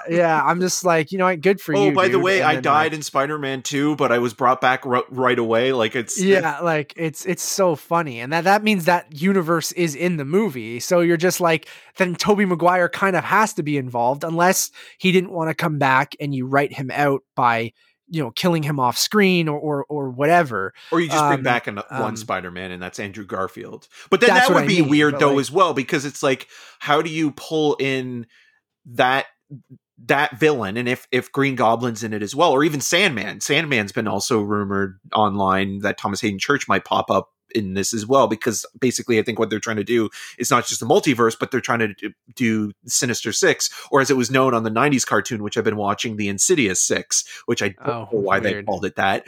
But it is fascinating, because like if you don't have Tobey Maguire, but you have the villains, it's a weird reference point, because Garfield won't know who they are, because, Goblin maybe, because of the Goblin connection in Amazing Spider-Man 2, but I mean, even that is kind of still, stretching it a little bit there. Yeah. It's funny, but I could see us getting a trailer for that, a teaser trailer where they reveal, or it's just J.K. Simmons. Yeah. He'll probably play both versions of J. Jonah Jameson, I'm assuming. Like, but I'm excited nonetheless. Shang-Chi looks like fun. I'm excited to get a new Marvel character introduced into this phase 4, and see how that plays out. Well, it almost feels like this will actually be the real beginning of phase 4 in terms of the films, because Black Widow, we've talked about this before, was, I don't want to say just an obligation, because I'm actually excited for the movie and it should have happened a while ago, but it almost feels like, okay, we needed to make this movie because we kind of dropped the ball with that character and never gave her film before and things like that. And it's almost weirdly like almost like a footnote in phase 3. Like it's almost like, again, it's closing the door to certain aspects of, having that character. Or maybe she'll come back. Maybe they'll do the multiverse thing like they're doing with Loki, and they'll bring her back in some way. I read a wild rumor that there might be a face-off kind of scene in Black Widow where Florence Pugh is actually. I was going to say Nick Cage actually becomes Black Widow. So Florence Pugh and her switch faces. So the Black Widow that died in Infinity War is actually Florence Pugh's character. No. And then I read that. That's I don't so dumb. Think that's as bad. It's really that's dumb. As bad as Spider-Man 3 when it actually happened, when it's revealed that Sandman killed Uncle Ben. I don't think that's going to happen, because that seems a little like a lot of ridiculous shit has happened in the MCU. But for a way, like, you can just have retconning is the worst. I don't mind certain retcons if it actually, but there's an easier way to do that when you have the multiverse excuse. Like, you can say, like, I agree with a different that version of her, or just her time has gone, or passed. And then like now we have Florence Pugh's character who can still be Black Widow. It's just a different Black Widow, and and then you can build up a different character, which is, I think, the route that they're going to go. The face-off rumor seemed so out of left field that I was like, this is hilarious, and if it happens, I'll be like, Taskmaster is actually Nick Cage. That would be incredible. It's absolutely ridiculous, but I thought it was funny nonetheless. Let's talk about F9. I think is the next thing. I know we've already seen one F9 trailer, but it's been over a year since we got one. Eric, I'm gonna go to the bathroom. What did you think of the F9 We're going trailer? To space, Matt. We're going to space at last. The family have been reunited. We've been waiting for this adventure. The trailer, as expected, looks ridiculous. If you have been invested in the Fast Five, the best Fast movie, the Fast and Furious universe, you're not going to stop now. You're not going to look back. You got to keep going. You got to keep that NOS full and that tank going.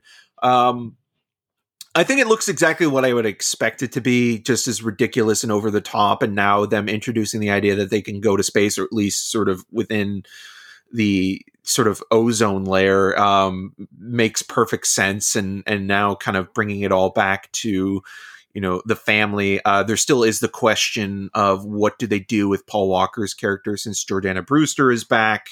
And then also it's just nice to see Han is probably going to actually have a bigger role in this than just kind of like a walk-on cameo. So Han? Yeah.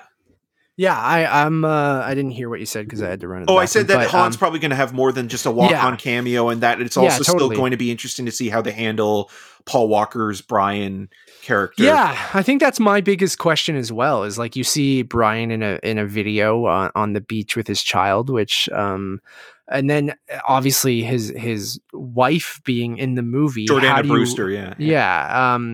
Jordana Brewster's character being in the movie. That I'm like, how do you write him out of it? Of not what does he go? Well, I'm going to stay back with the kid, but it just, when you didn't kill off that character, which I think is fine, but it does feel weird. One, that Dom named his son after him, which doesn't make any sense, and that the character isn't dead, he's alive, but he's not participating. So do you have a CG version of Paul Walker in the movie at some point? Like his brothers played him in Fast 7. Or do you just completely not have him in the movie and it feels weird from a storytelling standpoint?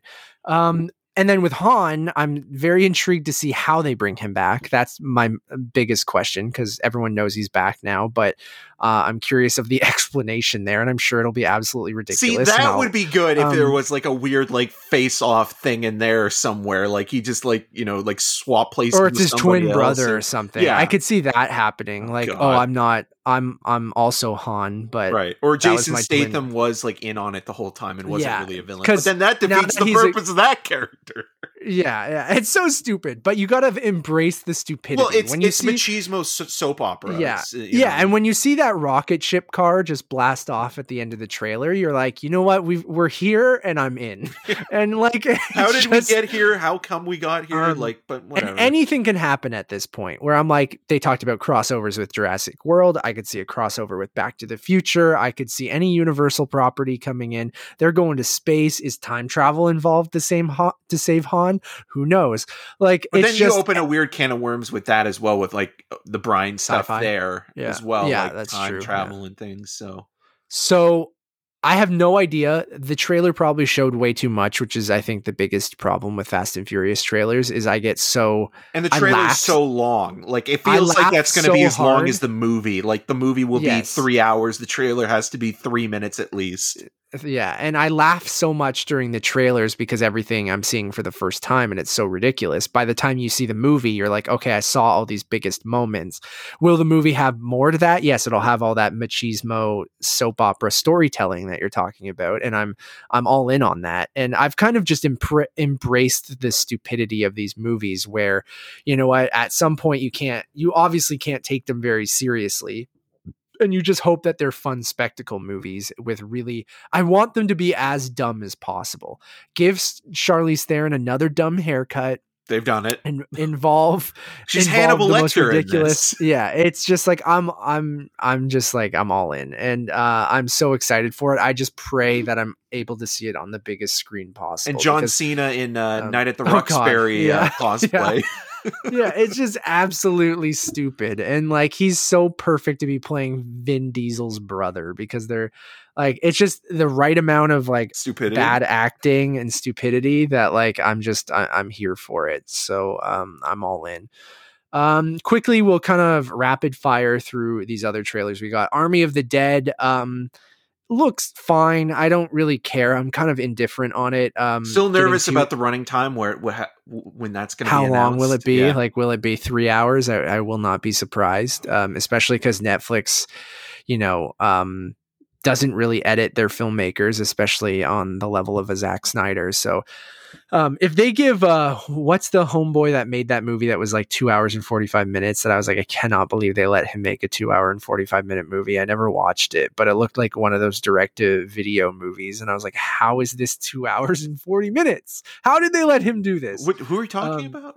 There's a Netflix movie that came out, and I remember us talking about it, and it didn't look super great. It was like a futuristic sci-fi action movie, and it was over 2.5 hours, I think, or close to 2.5 hours. And I'll have to look it up, but let's go through these other trailers. But Hitman's Wife's Bodyguard, do anything for you? No. I forgot the first movie even existed. Nothing at all.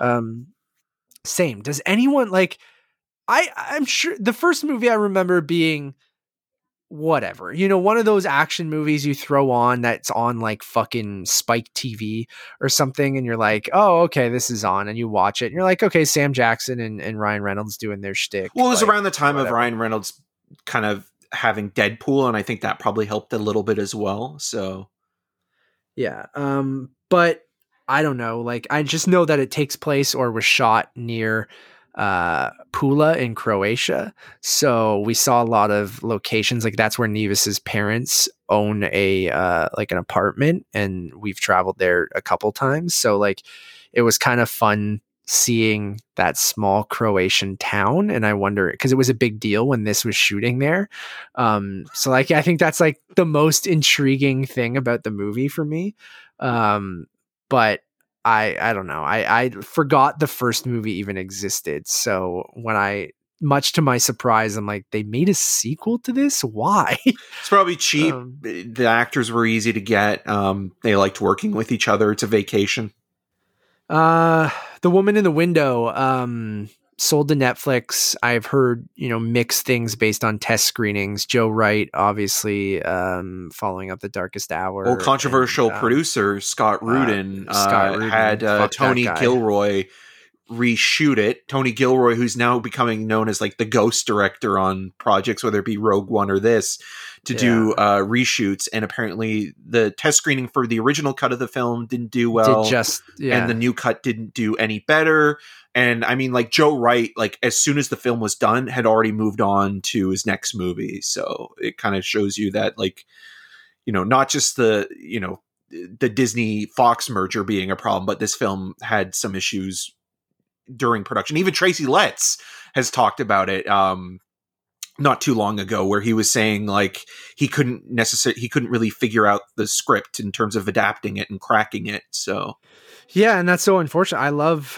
We'll wait and see what the movie is, because who knows. But it's got Wyatt Russell and Anthony Mackie, so yeah, sure, you might as well drive that home. But I'm very curious to see if this ends up being okay or not. I don't know. I from both trailers I've seen, I'm like, all right, I'll watch it, but I'm not necessarily excited for it or anything. But there's a ton of everyone involved. These pulpy paperback airplane novels that you would read when we could fly places, where it kind of feels like the same thing with, like, remember The Girl on the Train, where, like, there was that moment that everybody was reading it, and then they made the movie with Emily Blunt, and you were embarrassed that she got a SAG nomination, and her reaction to the SAG clip that they chose is amazing. But then you completely forget about it a year later. That movie sucked, dude. Yeah. Oh, it's real bad. And it has a great cast, and it's terrible. I mean, Tate Taylor's not a very good director, but yeah. So it almost feels a little bit like that, where it's like, okay, like, you need to get a director who can really do something with that material the way that David Fincher did with Gone Girl, where, like, I think Gone Girl could have been in the same category if it wasn't for Fincher working alongside Gillian Flynn. Yeah, I agree with that. And the movie I was talking about was The Last Days of American Crime, directed by Olivier Megatron. Yeah, with and it was Edgar 2 hours, Ramirez. 2.5 hours. And I was like, I'm absolutely not watching that. Well, they didn't even give us links. They wouldn't even send us links for it. So it shows you. Holds a rare 0% rating on Rotten Tomatoes. Nice. So that was the movie I was talking about. Yeah, I remember we requested it because I feel like it was pretty slow because it was last year in 2020. Because it was right around the time that lockdown was happening, right? It was in July, and we didn't have anything to review, so we requested it, and they're like, we're not going to send out screeners to that. And you're like, oh, okay. And Netflix is pretty good about sending things. And I remember when it popped up, I was like, it's 2 hours and 30 minutes? Who let that happen? Like, that is absolutely ridiculous. Anyways, Woman in the Window. And then finally, what else do we got here? Oh, Those Who Wish Me Dead, which I'm always in for a Taylor Sheridan flick. This directed, he did Hell or High Water. He directed Hell or High Water, right? Yeah. And then David Mackenzie directed Hell or High Water. Oh, Dave Mackenzie. Yeah, but he wrote it. Yes, right? He directed Wind River. Wind River he directed. Yeah. Thank you, Eric. But he also wrote Sicario, correct? Yep. Am I thinking of the same person? Yeah. Taylor Sheridan, who you would know, he's an actor who popped up on Sons of Anarchy, I think, and other things, but he's also a great writer and becoming a very intriguing director, because I liked Wind River quite a bit. His stuff is very disturbing and violent and depressing. And you can always guarantee that John Bernthal is not going to have a good time in his movies. Yeah, exactly. So Those Who Wish Me Dead, Angelina Jolie playing a Firewatch a ranger of some sort. A ranger, yeah, and but gets involved with this young child who's involved in this kidnapping subplot kind of thing, and their worlds collide. By Nicholas Hoult and Aidan Gillen of who start a forest fire. Yeah, who start a forest fire. So it looks ridiculous, and I'm sure it'll be very intense and depressing. Yes, and something really horrible will happen at some point, whether it be a flashback or in the present, or both. The one thing I will say, though, that I don't know if it'll work or not, is that I don't buy Angelina Jolie as a regular person. It's the same way I don't buy Tom Cruise as a regular person. Yeah, whenever they're playing someone who's not like a spy or someone like if they're playing blue like an action hero, or I can't.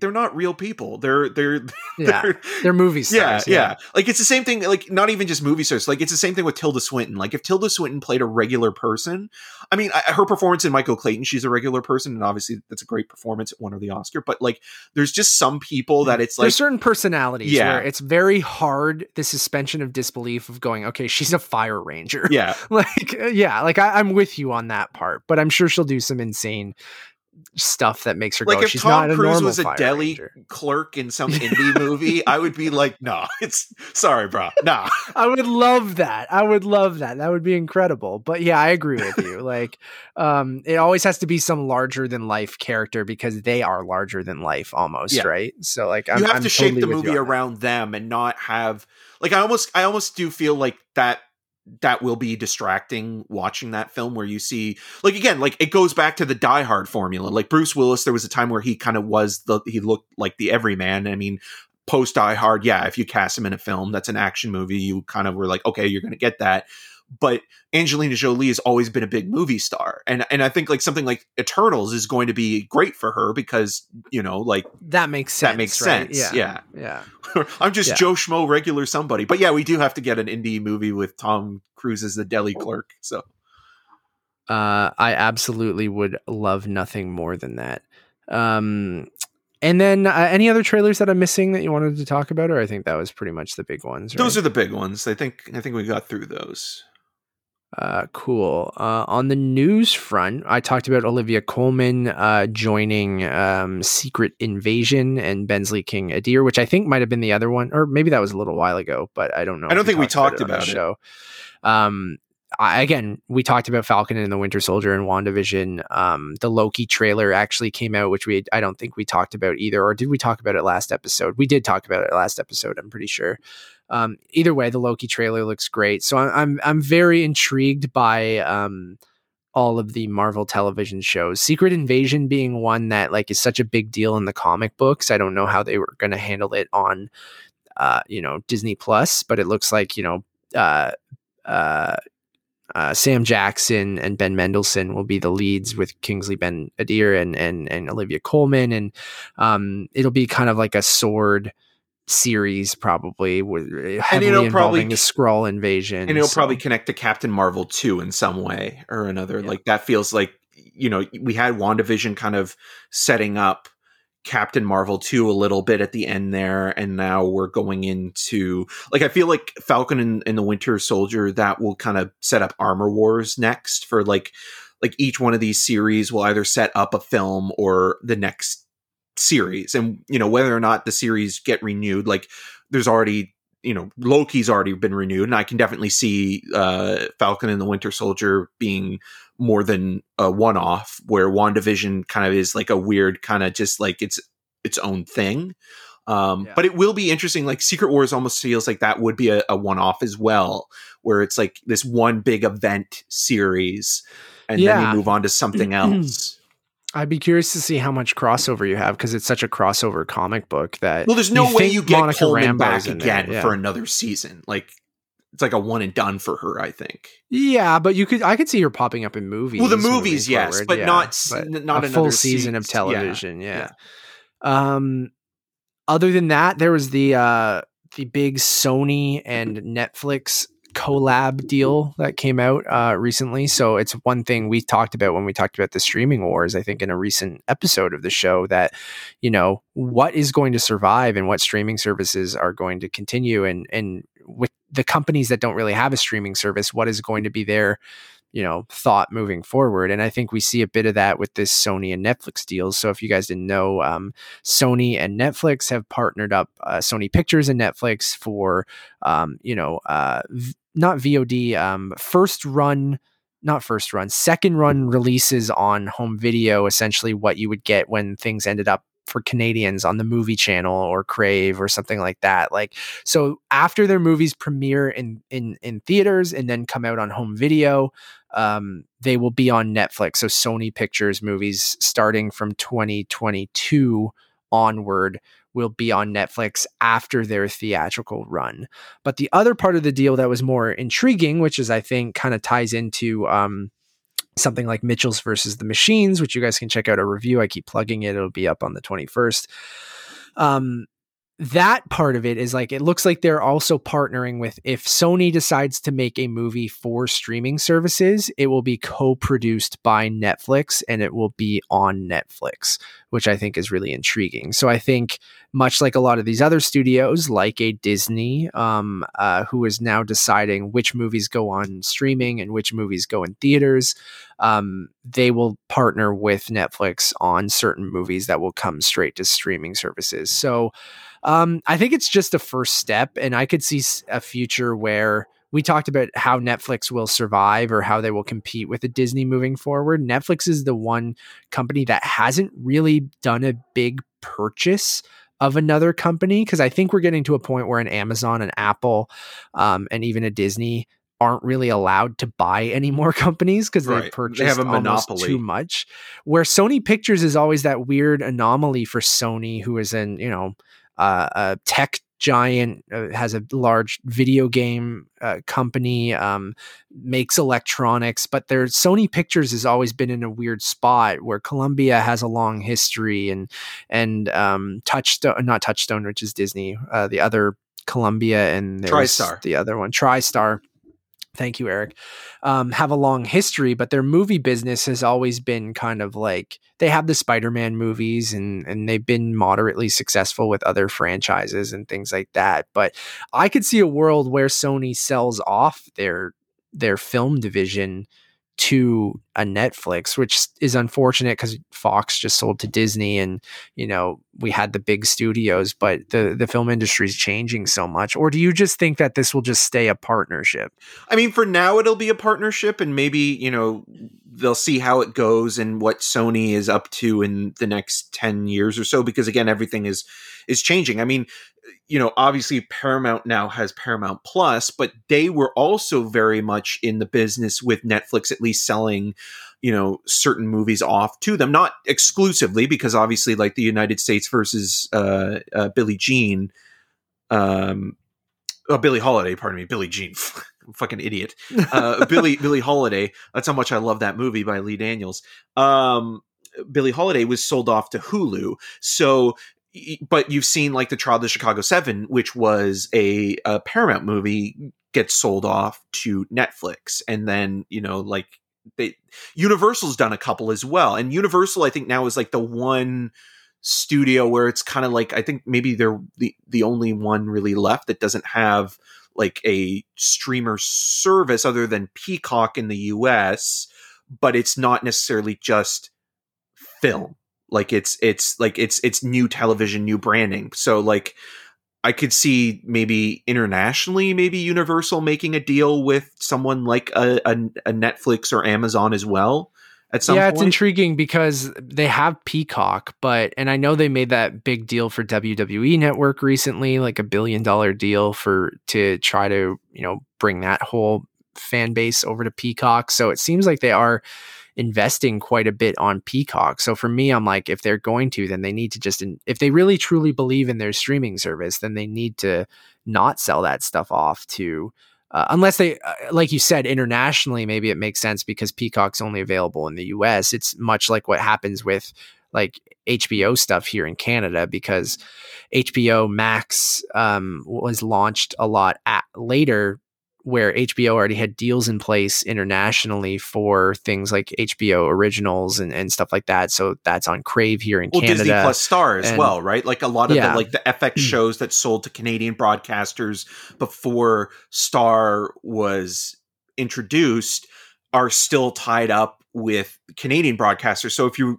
want to watch like Fargo or Devs or something, you have to go to the Rogers branded FX channel, but then the opposite of, we are able to have Star here in Canada because the US rights to a lot of those Fox movies are with other places, right? Whether it's Hulu or around on Netflix or other places that Fox made all these deals in the US. So it's so complicated, and you don't think about it of how yes, they're very US focused because a lot of these are US companies, Sony being a Japanese company, but their film division being American. But it's just, it's so interesting, and I have no idea what will. It does make sense for Sony to get into bed with Netflix because I don't think at any point they're going to launch their own streaming service where everyone else has one. Like you said, Universal has Peacock, Paramount now has Paramount Plus.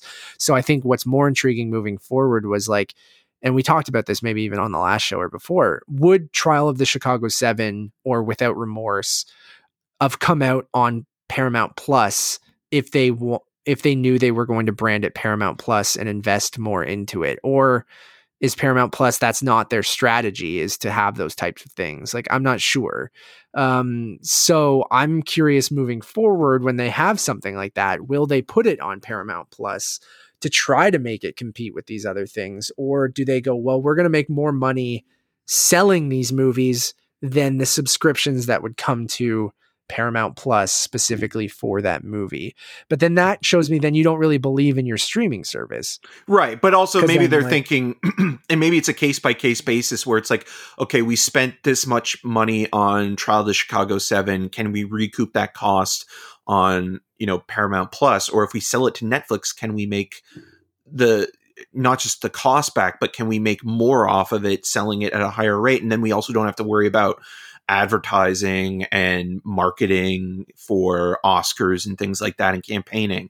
So there's those things to consider as well. I think it'll be fascinating. I think part of it is because they didn't have Paramount Plus in place at the time. So things like Trial of the Chicago 7 or they wouldn't have put it on CBS All Access. That didn't make sense. Or Billie Holiday or Without Remorse. Like none of those would end up there. But now I think the movie everybody is kind of looking at to see what's going to happen is A Quiet Place Part 2.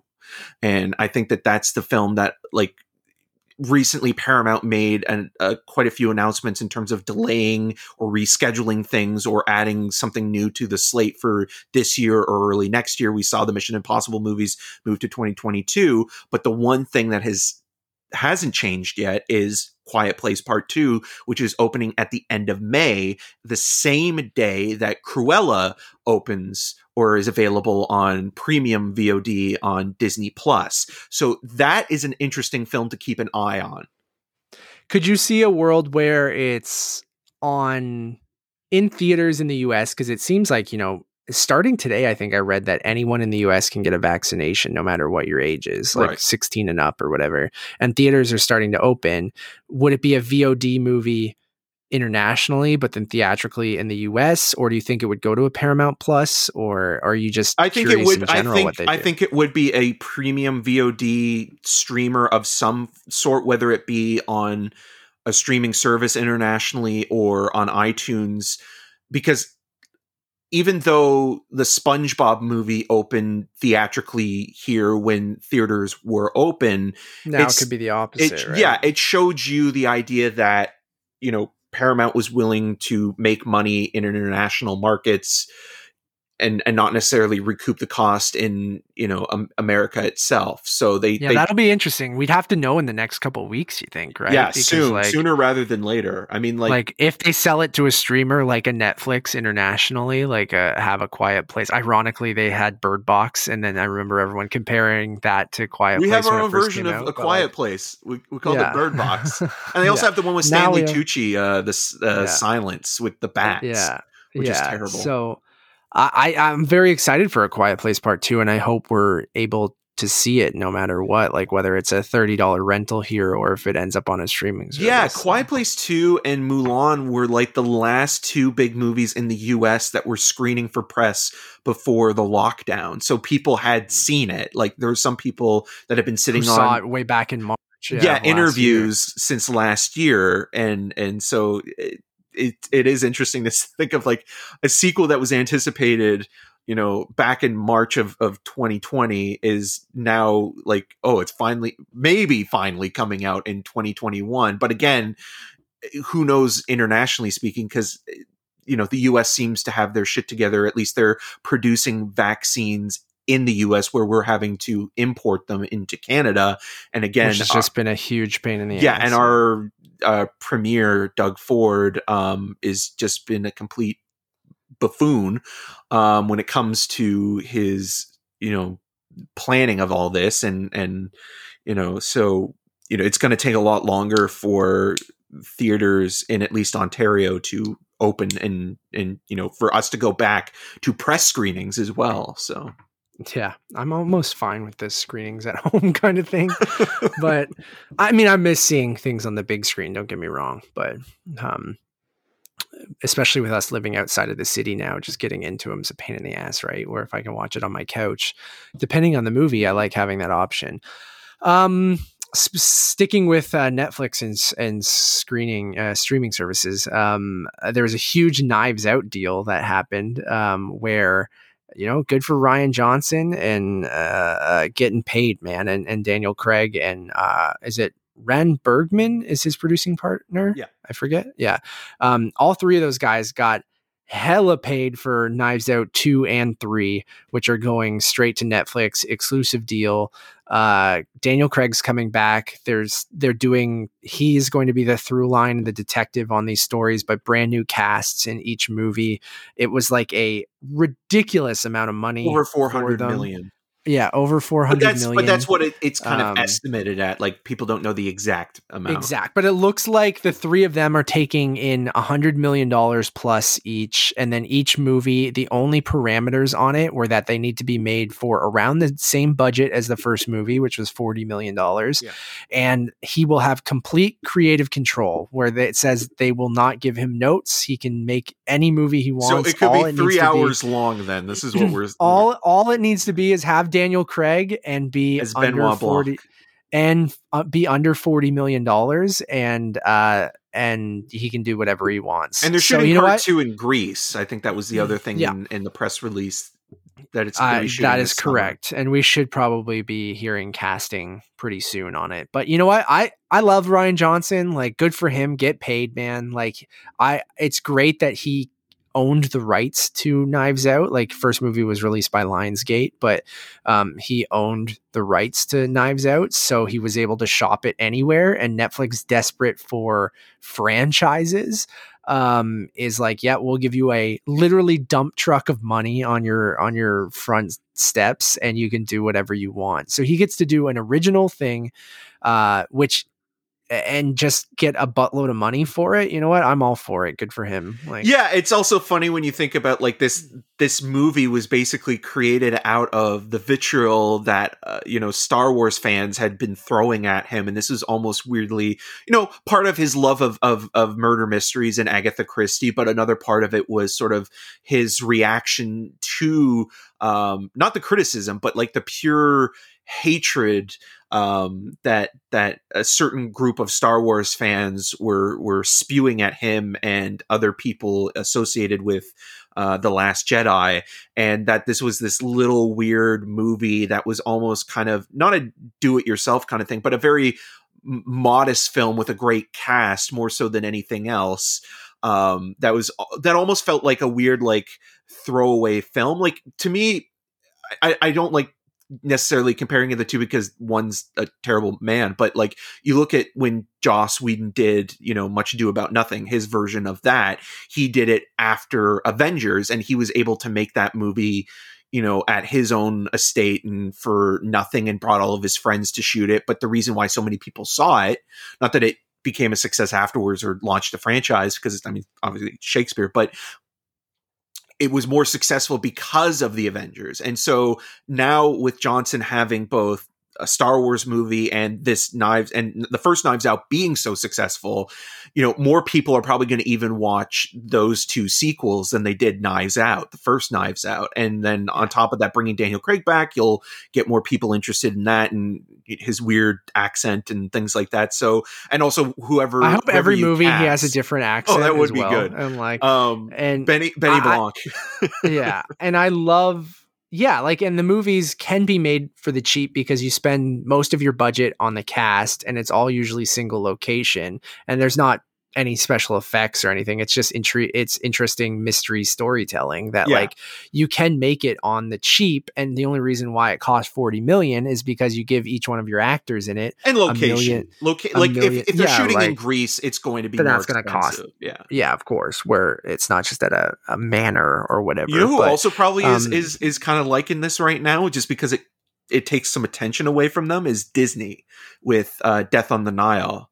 With you know, who knows what's going to happen with that because of the Armie Hammer stuff, right? Which is also really like, I almost feel like Kenneth Branagh should get a little bit of blame for that, because I mean, he did cast Johnny Depp in Murder on the Orient Express, which at that point, like, nobody really knew about the Armie Hammer stuff then, so it's like you can kind of say like, oh well, I didn't know, but Johnny Depp was already problematic when he was. It was sort of stunt casting because of what happens. Yeah, because he was the villain, and yeah, exactly. Yeah. But at the same time, it's like you're still giving him a platform, money, and I mean, even way more stuff has even come out of that. Whole thing's hard to follow, and it's very complicated and ugly, and which divorces and stuff often are. But this one seems wilder than most. But yeah, I mean, I vocally was not a huge fan of Knives Out, but it's also during that time of TIFF where it's been hovering over my next like watch list like for a long time, because I'm like, you know what, I got to give this movie a fair shot, because there's a lot of times during TIFF and the other movie in the same year is the Barry Jenkins movie. If Beale Street Could Talk. Yeah, both of those movies, same TIFF, where I went in, my headspace is in, God knows where during TIFF, and like sometimes a movie just does not land. And I watched the trailer for If Beale Street Could Talk the other day because we were prepping for Underground Railroad, and I was like, fuck, I should rewatch this movie. This looks great.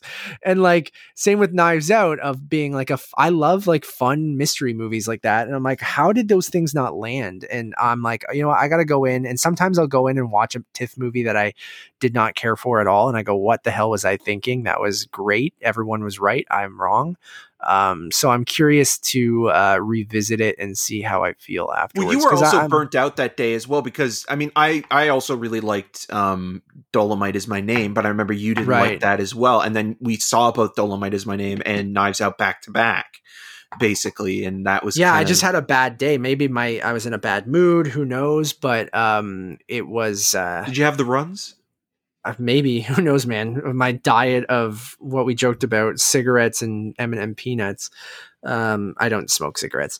Just Popeye cigarettes. Yeah. I was good for him. I'm curious to see these Knives Out sequels on Netflix. I mean, he's set for life now. Like oh god, good for him, man. Like, not that like, seems like a genuinely good dude too. Yeah. So like I'm all for it. I mean, not that $100 million is not nothing, but I mean, $100 million when you think of like, it's not in the same league as obviously like a George Lucas or a Spielberg or someone like that. But I'm sure he already cashed in on Star Wars too. Yeah, so like, but I bet you he's making more on this than he did on Star Wars. Yeah. But like, even then he probably took in a couple mil on Star Wars, or 10 million or whatever. But like, again, you do those things so you could fund something like a Knives Out too, or a right? Brick or like, something else that he wants to do that's smaller, a smaller, weirder movie or Looper. Like I'm surprised he was able to get Looper made before he did Star Wars. Like that movie is also a very, like on paper, because you have Bruce Willis coming back and doing a sci-fi thing, Fifth Element, 12 Monkeys, that kind of thing. And then you have people like Emily Blunt and Joseph Gordon-Levitt. It's like, okay, at least we can have the marketing there. But it is such a dark and weird film that I like the movies that he had made before, Brick and the Brothers Bloom. Like it wasn't really like enough to be like, oh yeah, I would give, Rian Johnson money to make this really weird, fucked up, sci-fi thriller horror-esque movie about a dystopian society. But now it's like, okay, well, him doing this and making these movies, he can go and make 20 Loopers, not that he would make, more Looper movies, but like more movies that he couldn't have gotten made that maybe he's had in his dresser drawer for years now. I agree completely. Any other piece of news that you remember over the last couple of weeks? And then I'm also going to say we're getting long in the tooth. I'm going to pitch something to you. Do you want to do a mini episode with just Oscar predictions? Yeah, let's do that then. That so people don't have to wait 2 hours and 15 minutes to get and we'll probably spend another 45 minutes to an hour talking Oscars. So I feel like maybe let's put this episode out, and then we're making the cheese on the air, making the sausage on the air. We're making the cheese on the air. I don't know what that's definitely not the saying. I think that's going to be the new quote for this show. We're making the cheese on the air. So we're churning the butter. We're doing whatever people do to make cheese. We're making the cheese on the air. So decided. I think that we'll probably wrap up in a few moments here, and then let's do a mini episode for predictions, and then we'll do a mini episode for reactions, probably Friday and Monday for the Oscars, because I still think it's worthy of its own thing. We just went kind of long talking about everything else, so I hope everyone understands that. I think it'll make for better content. Anyway, great cheese. Anything else off the top of your head over the last couple of weeks that you wanted to talk about? No, not really. I think that in terms of what's going on right now, we've talked a lot about Alex Garland has a new project and things like that, and there will be stuff that we'll talk about in more detail as things come up, and we can talk about them. But it's just interesting now that we're approaching the summer movie season in 2021, and that will be interesting to see how that looks, or what especially that looks here, like. Right? Yeah, because it looks like like I said, everything is starting to open up in the US. People are being vaccinated, and yes, it probably will be lower capacity, but more theaters. So you'll see screens start to open up, and you'll have things probably in double the amount of screens that they were in before. Tom and Jerry in 3 screens. Yeah. So I think that's what you're going to see. I don't think some places are just going to open up full capacity, and that's what it is. You saw that in Texas with the Texas Rangers Toronto Blue Jays game, and you're going to see that and do what you want. If you're vaccinated and you feel safe enough, by all means. But here in Ontario, especially, it's going to be interesting because May is looking like it's going to be very busy. But things are definitely not opening up in May here. No. I would be surprised if things open up by July or August here. Which will lead us back into film festival season, where it'll be like, okay, what's going on with that this year? Which I'm sure. Exactly. So who knows? But our friend Daniel just sent me an article saying that, Inside Baseball stuff, but Warner Brothers in the US is saying that they're going to end online theatrical screeners in May and go back to in-person press screenings in the US.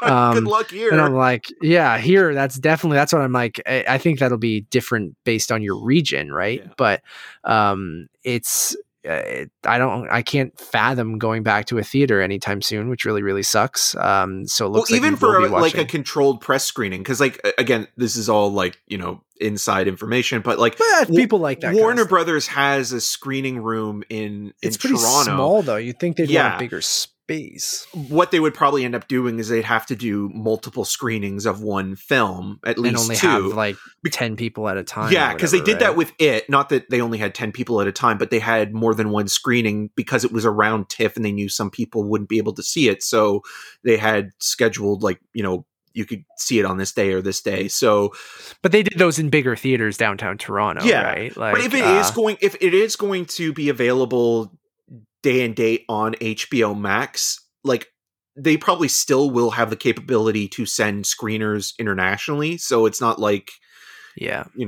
because it'll be VOD here, unless theaters are open, or else it could get very complicated if they don't want to put things on VOD and they're just going to hold things for theatrical releases, much like other international stuff releases will get bootlegged as well, right? And that's the thing you run into is people are going to want to see the Suicide Squad, right? And that's what I mean. If it's not available here. But I think Warner Brothers will continue their VOD thing. It just depends on if it's going to be on HBO Max, it'll be VOD here. But if theaters aren't open, but I'm curious about other companies, if they start releasing their stuff in the US in theaters because the US is open, what do they do if Canada's not open? Do they just wait and go, well, it's like any other international release. Sometimes somewhere in Europe, you have to wait 4 months before something comes out there, right? So in Canada, are we going to have to wait like we did with Palm Springs or Run or something like that, where, you know, things might just get held for 4 months or something like that? Like something might come out in the US. Like I'm worried that Fast 9, we have some time. It's not until June, right? June 11th. But that being said, like say theaters aren't open here in June, it's opening 5 weeks early in China to try and avoid their celebration, their annual celebration, I think. And because everything shuts down during that time, I worry that in Canada, Universal is going to go, yeah, you're going to have to wait till theaters are open, because like we're releasing it in theaters, but we're not going to put it on VOD again for a piracy thing too, even going back to not wanting it to get pirated and put out in the US where they are making money on it as well. And like, I don't know, man, it's going to be interesting. I have no idea. We're in an even different situation now because Ontario is one of the worst places in the world for handling COVID cases right now. So, we're at a point where if everything else is opening up, but we're totally fucked still, like places might just be like, we could probably make money off of you guys in VOD, but we might just hold the theatrical release until whenever you're open. And that's where it's going to get complicated review side of things of like, yes, our podcast is based in Canada, but we are, you know, we have lots of listeners in other countries and in the US and in Europe and things like that. So I have no idea how to handle it all, but just take it one day at a time and just adapt to the situation, because that's all you can really do. Yeah, we shall see. So yes, we will do our Oscar predictions, everyone, but we're going to do like a little mini episode. You'll get an 89th draft, probably. You'll get 3 episodes of this show in the next week. You'll get this big one, and you'll get 2 smaller ones that talk about the Oscars in the next little while. So stay tuned for that. We appreciate if you came to this episode for the Oscars. You probably didn't, because I didn't name it that. So you're not expecting it, but we did talk about it at the beginning of the show. But we're going to do a smaller episode coming up probably Friday for you guys to check out right before the Oscars with our official predictions and things like that. Please go check out our review show. Right now we have reviews up for Love and Monsters, The Unholy, Godzilla versus Kong, Godzilla versus Warner Kong. Brothers. Yeah. And then on Wednesday, the 21st, I've mentioned it 100 times, we will have a review for The Mitchells versus the Machines up on that channel. So please go check that out. You're either a good Terminator, a bad Terminator, or a neutral Terminator. Yeah. And then, yeah, I love that. And then, as always, you can follow us on all those social medias at Untitled_Cast. Drop us a review on your podcast service of choice. You can follow me on all those social medias at Matt Rohrbeck. And I don't have any other work other than here right now, which sounds depressing, but I mean, well, you do pop up on Cinema Scene, which is a show kind that of funny every once in a while. Cinema Scene, you're thinking about doing playing some novelty video games, whether it be on Twitch, and you might join me to play Home Improvement or something. So you got stuff in the pipeline. You're thinking about stuff. So and you're doing stuff on a regular. I'll let you guys know when that happens. Yeah. And I'm Eric Marchin. You can find more of my reviews at rogerstv.com/cinemascene and on the social medias at EM6211. And until next time, this is where we make the cheese.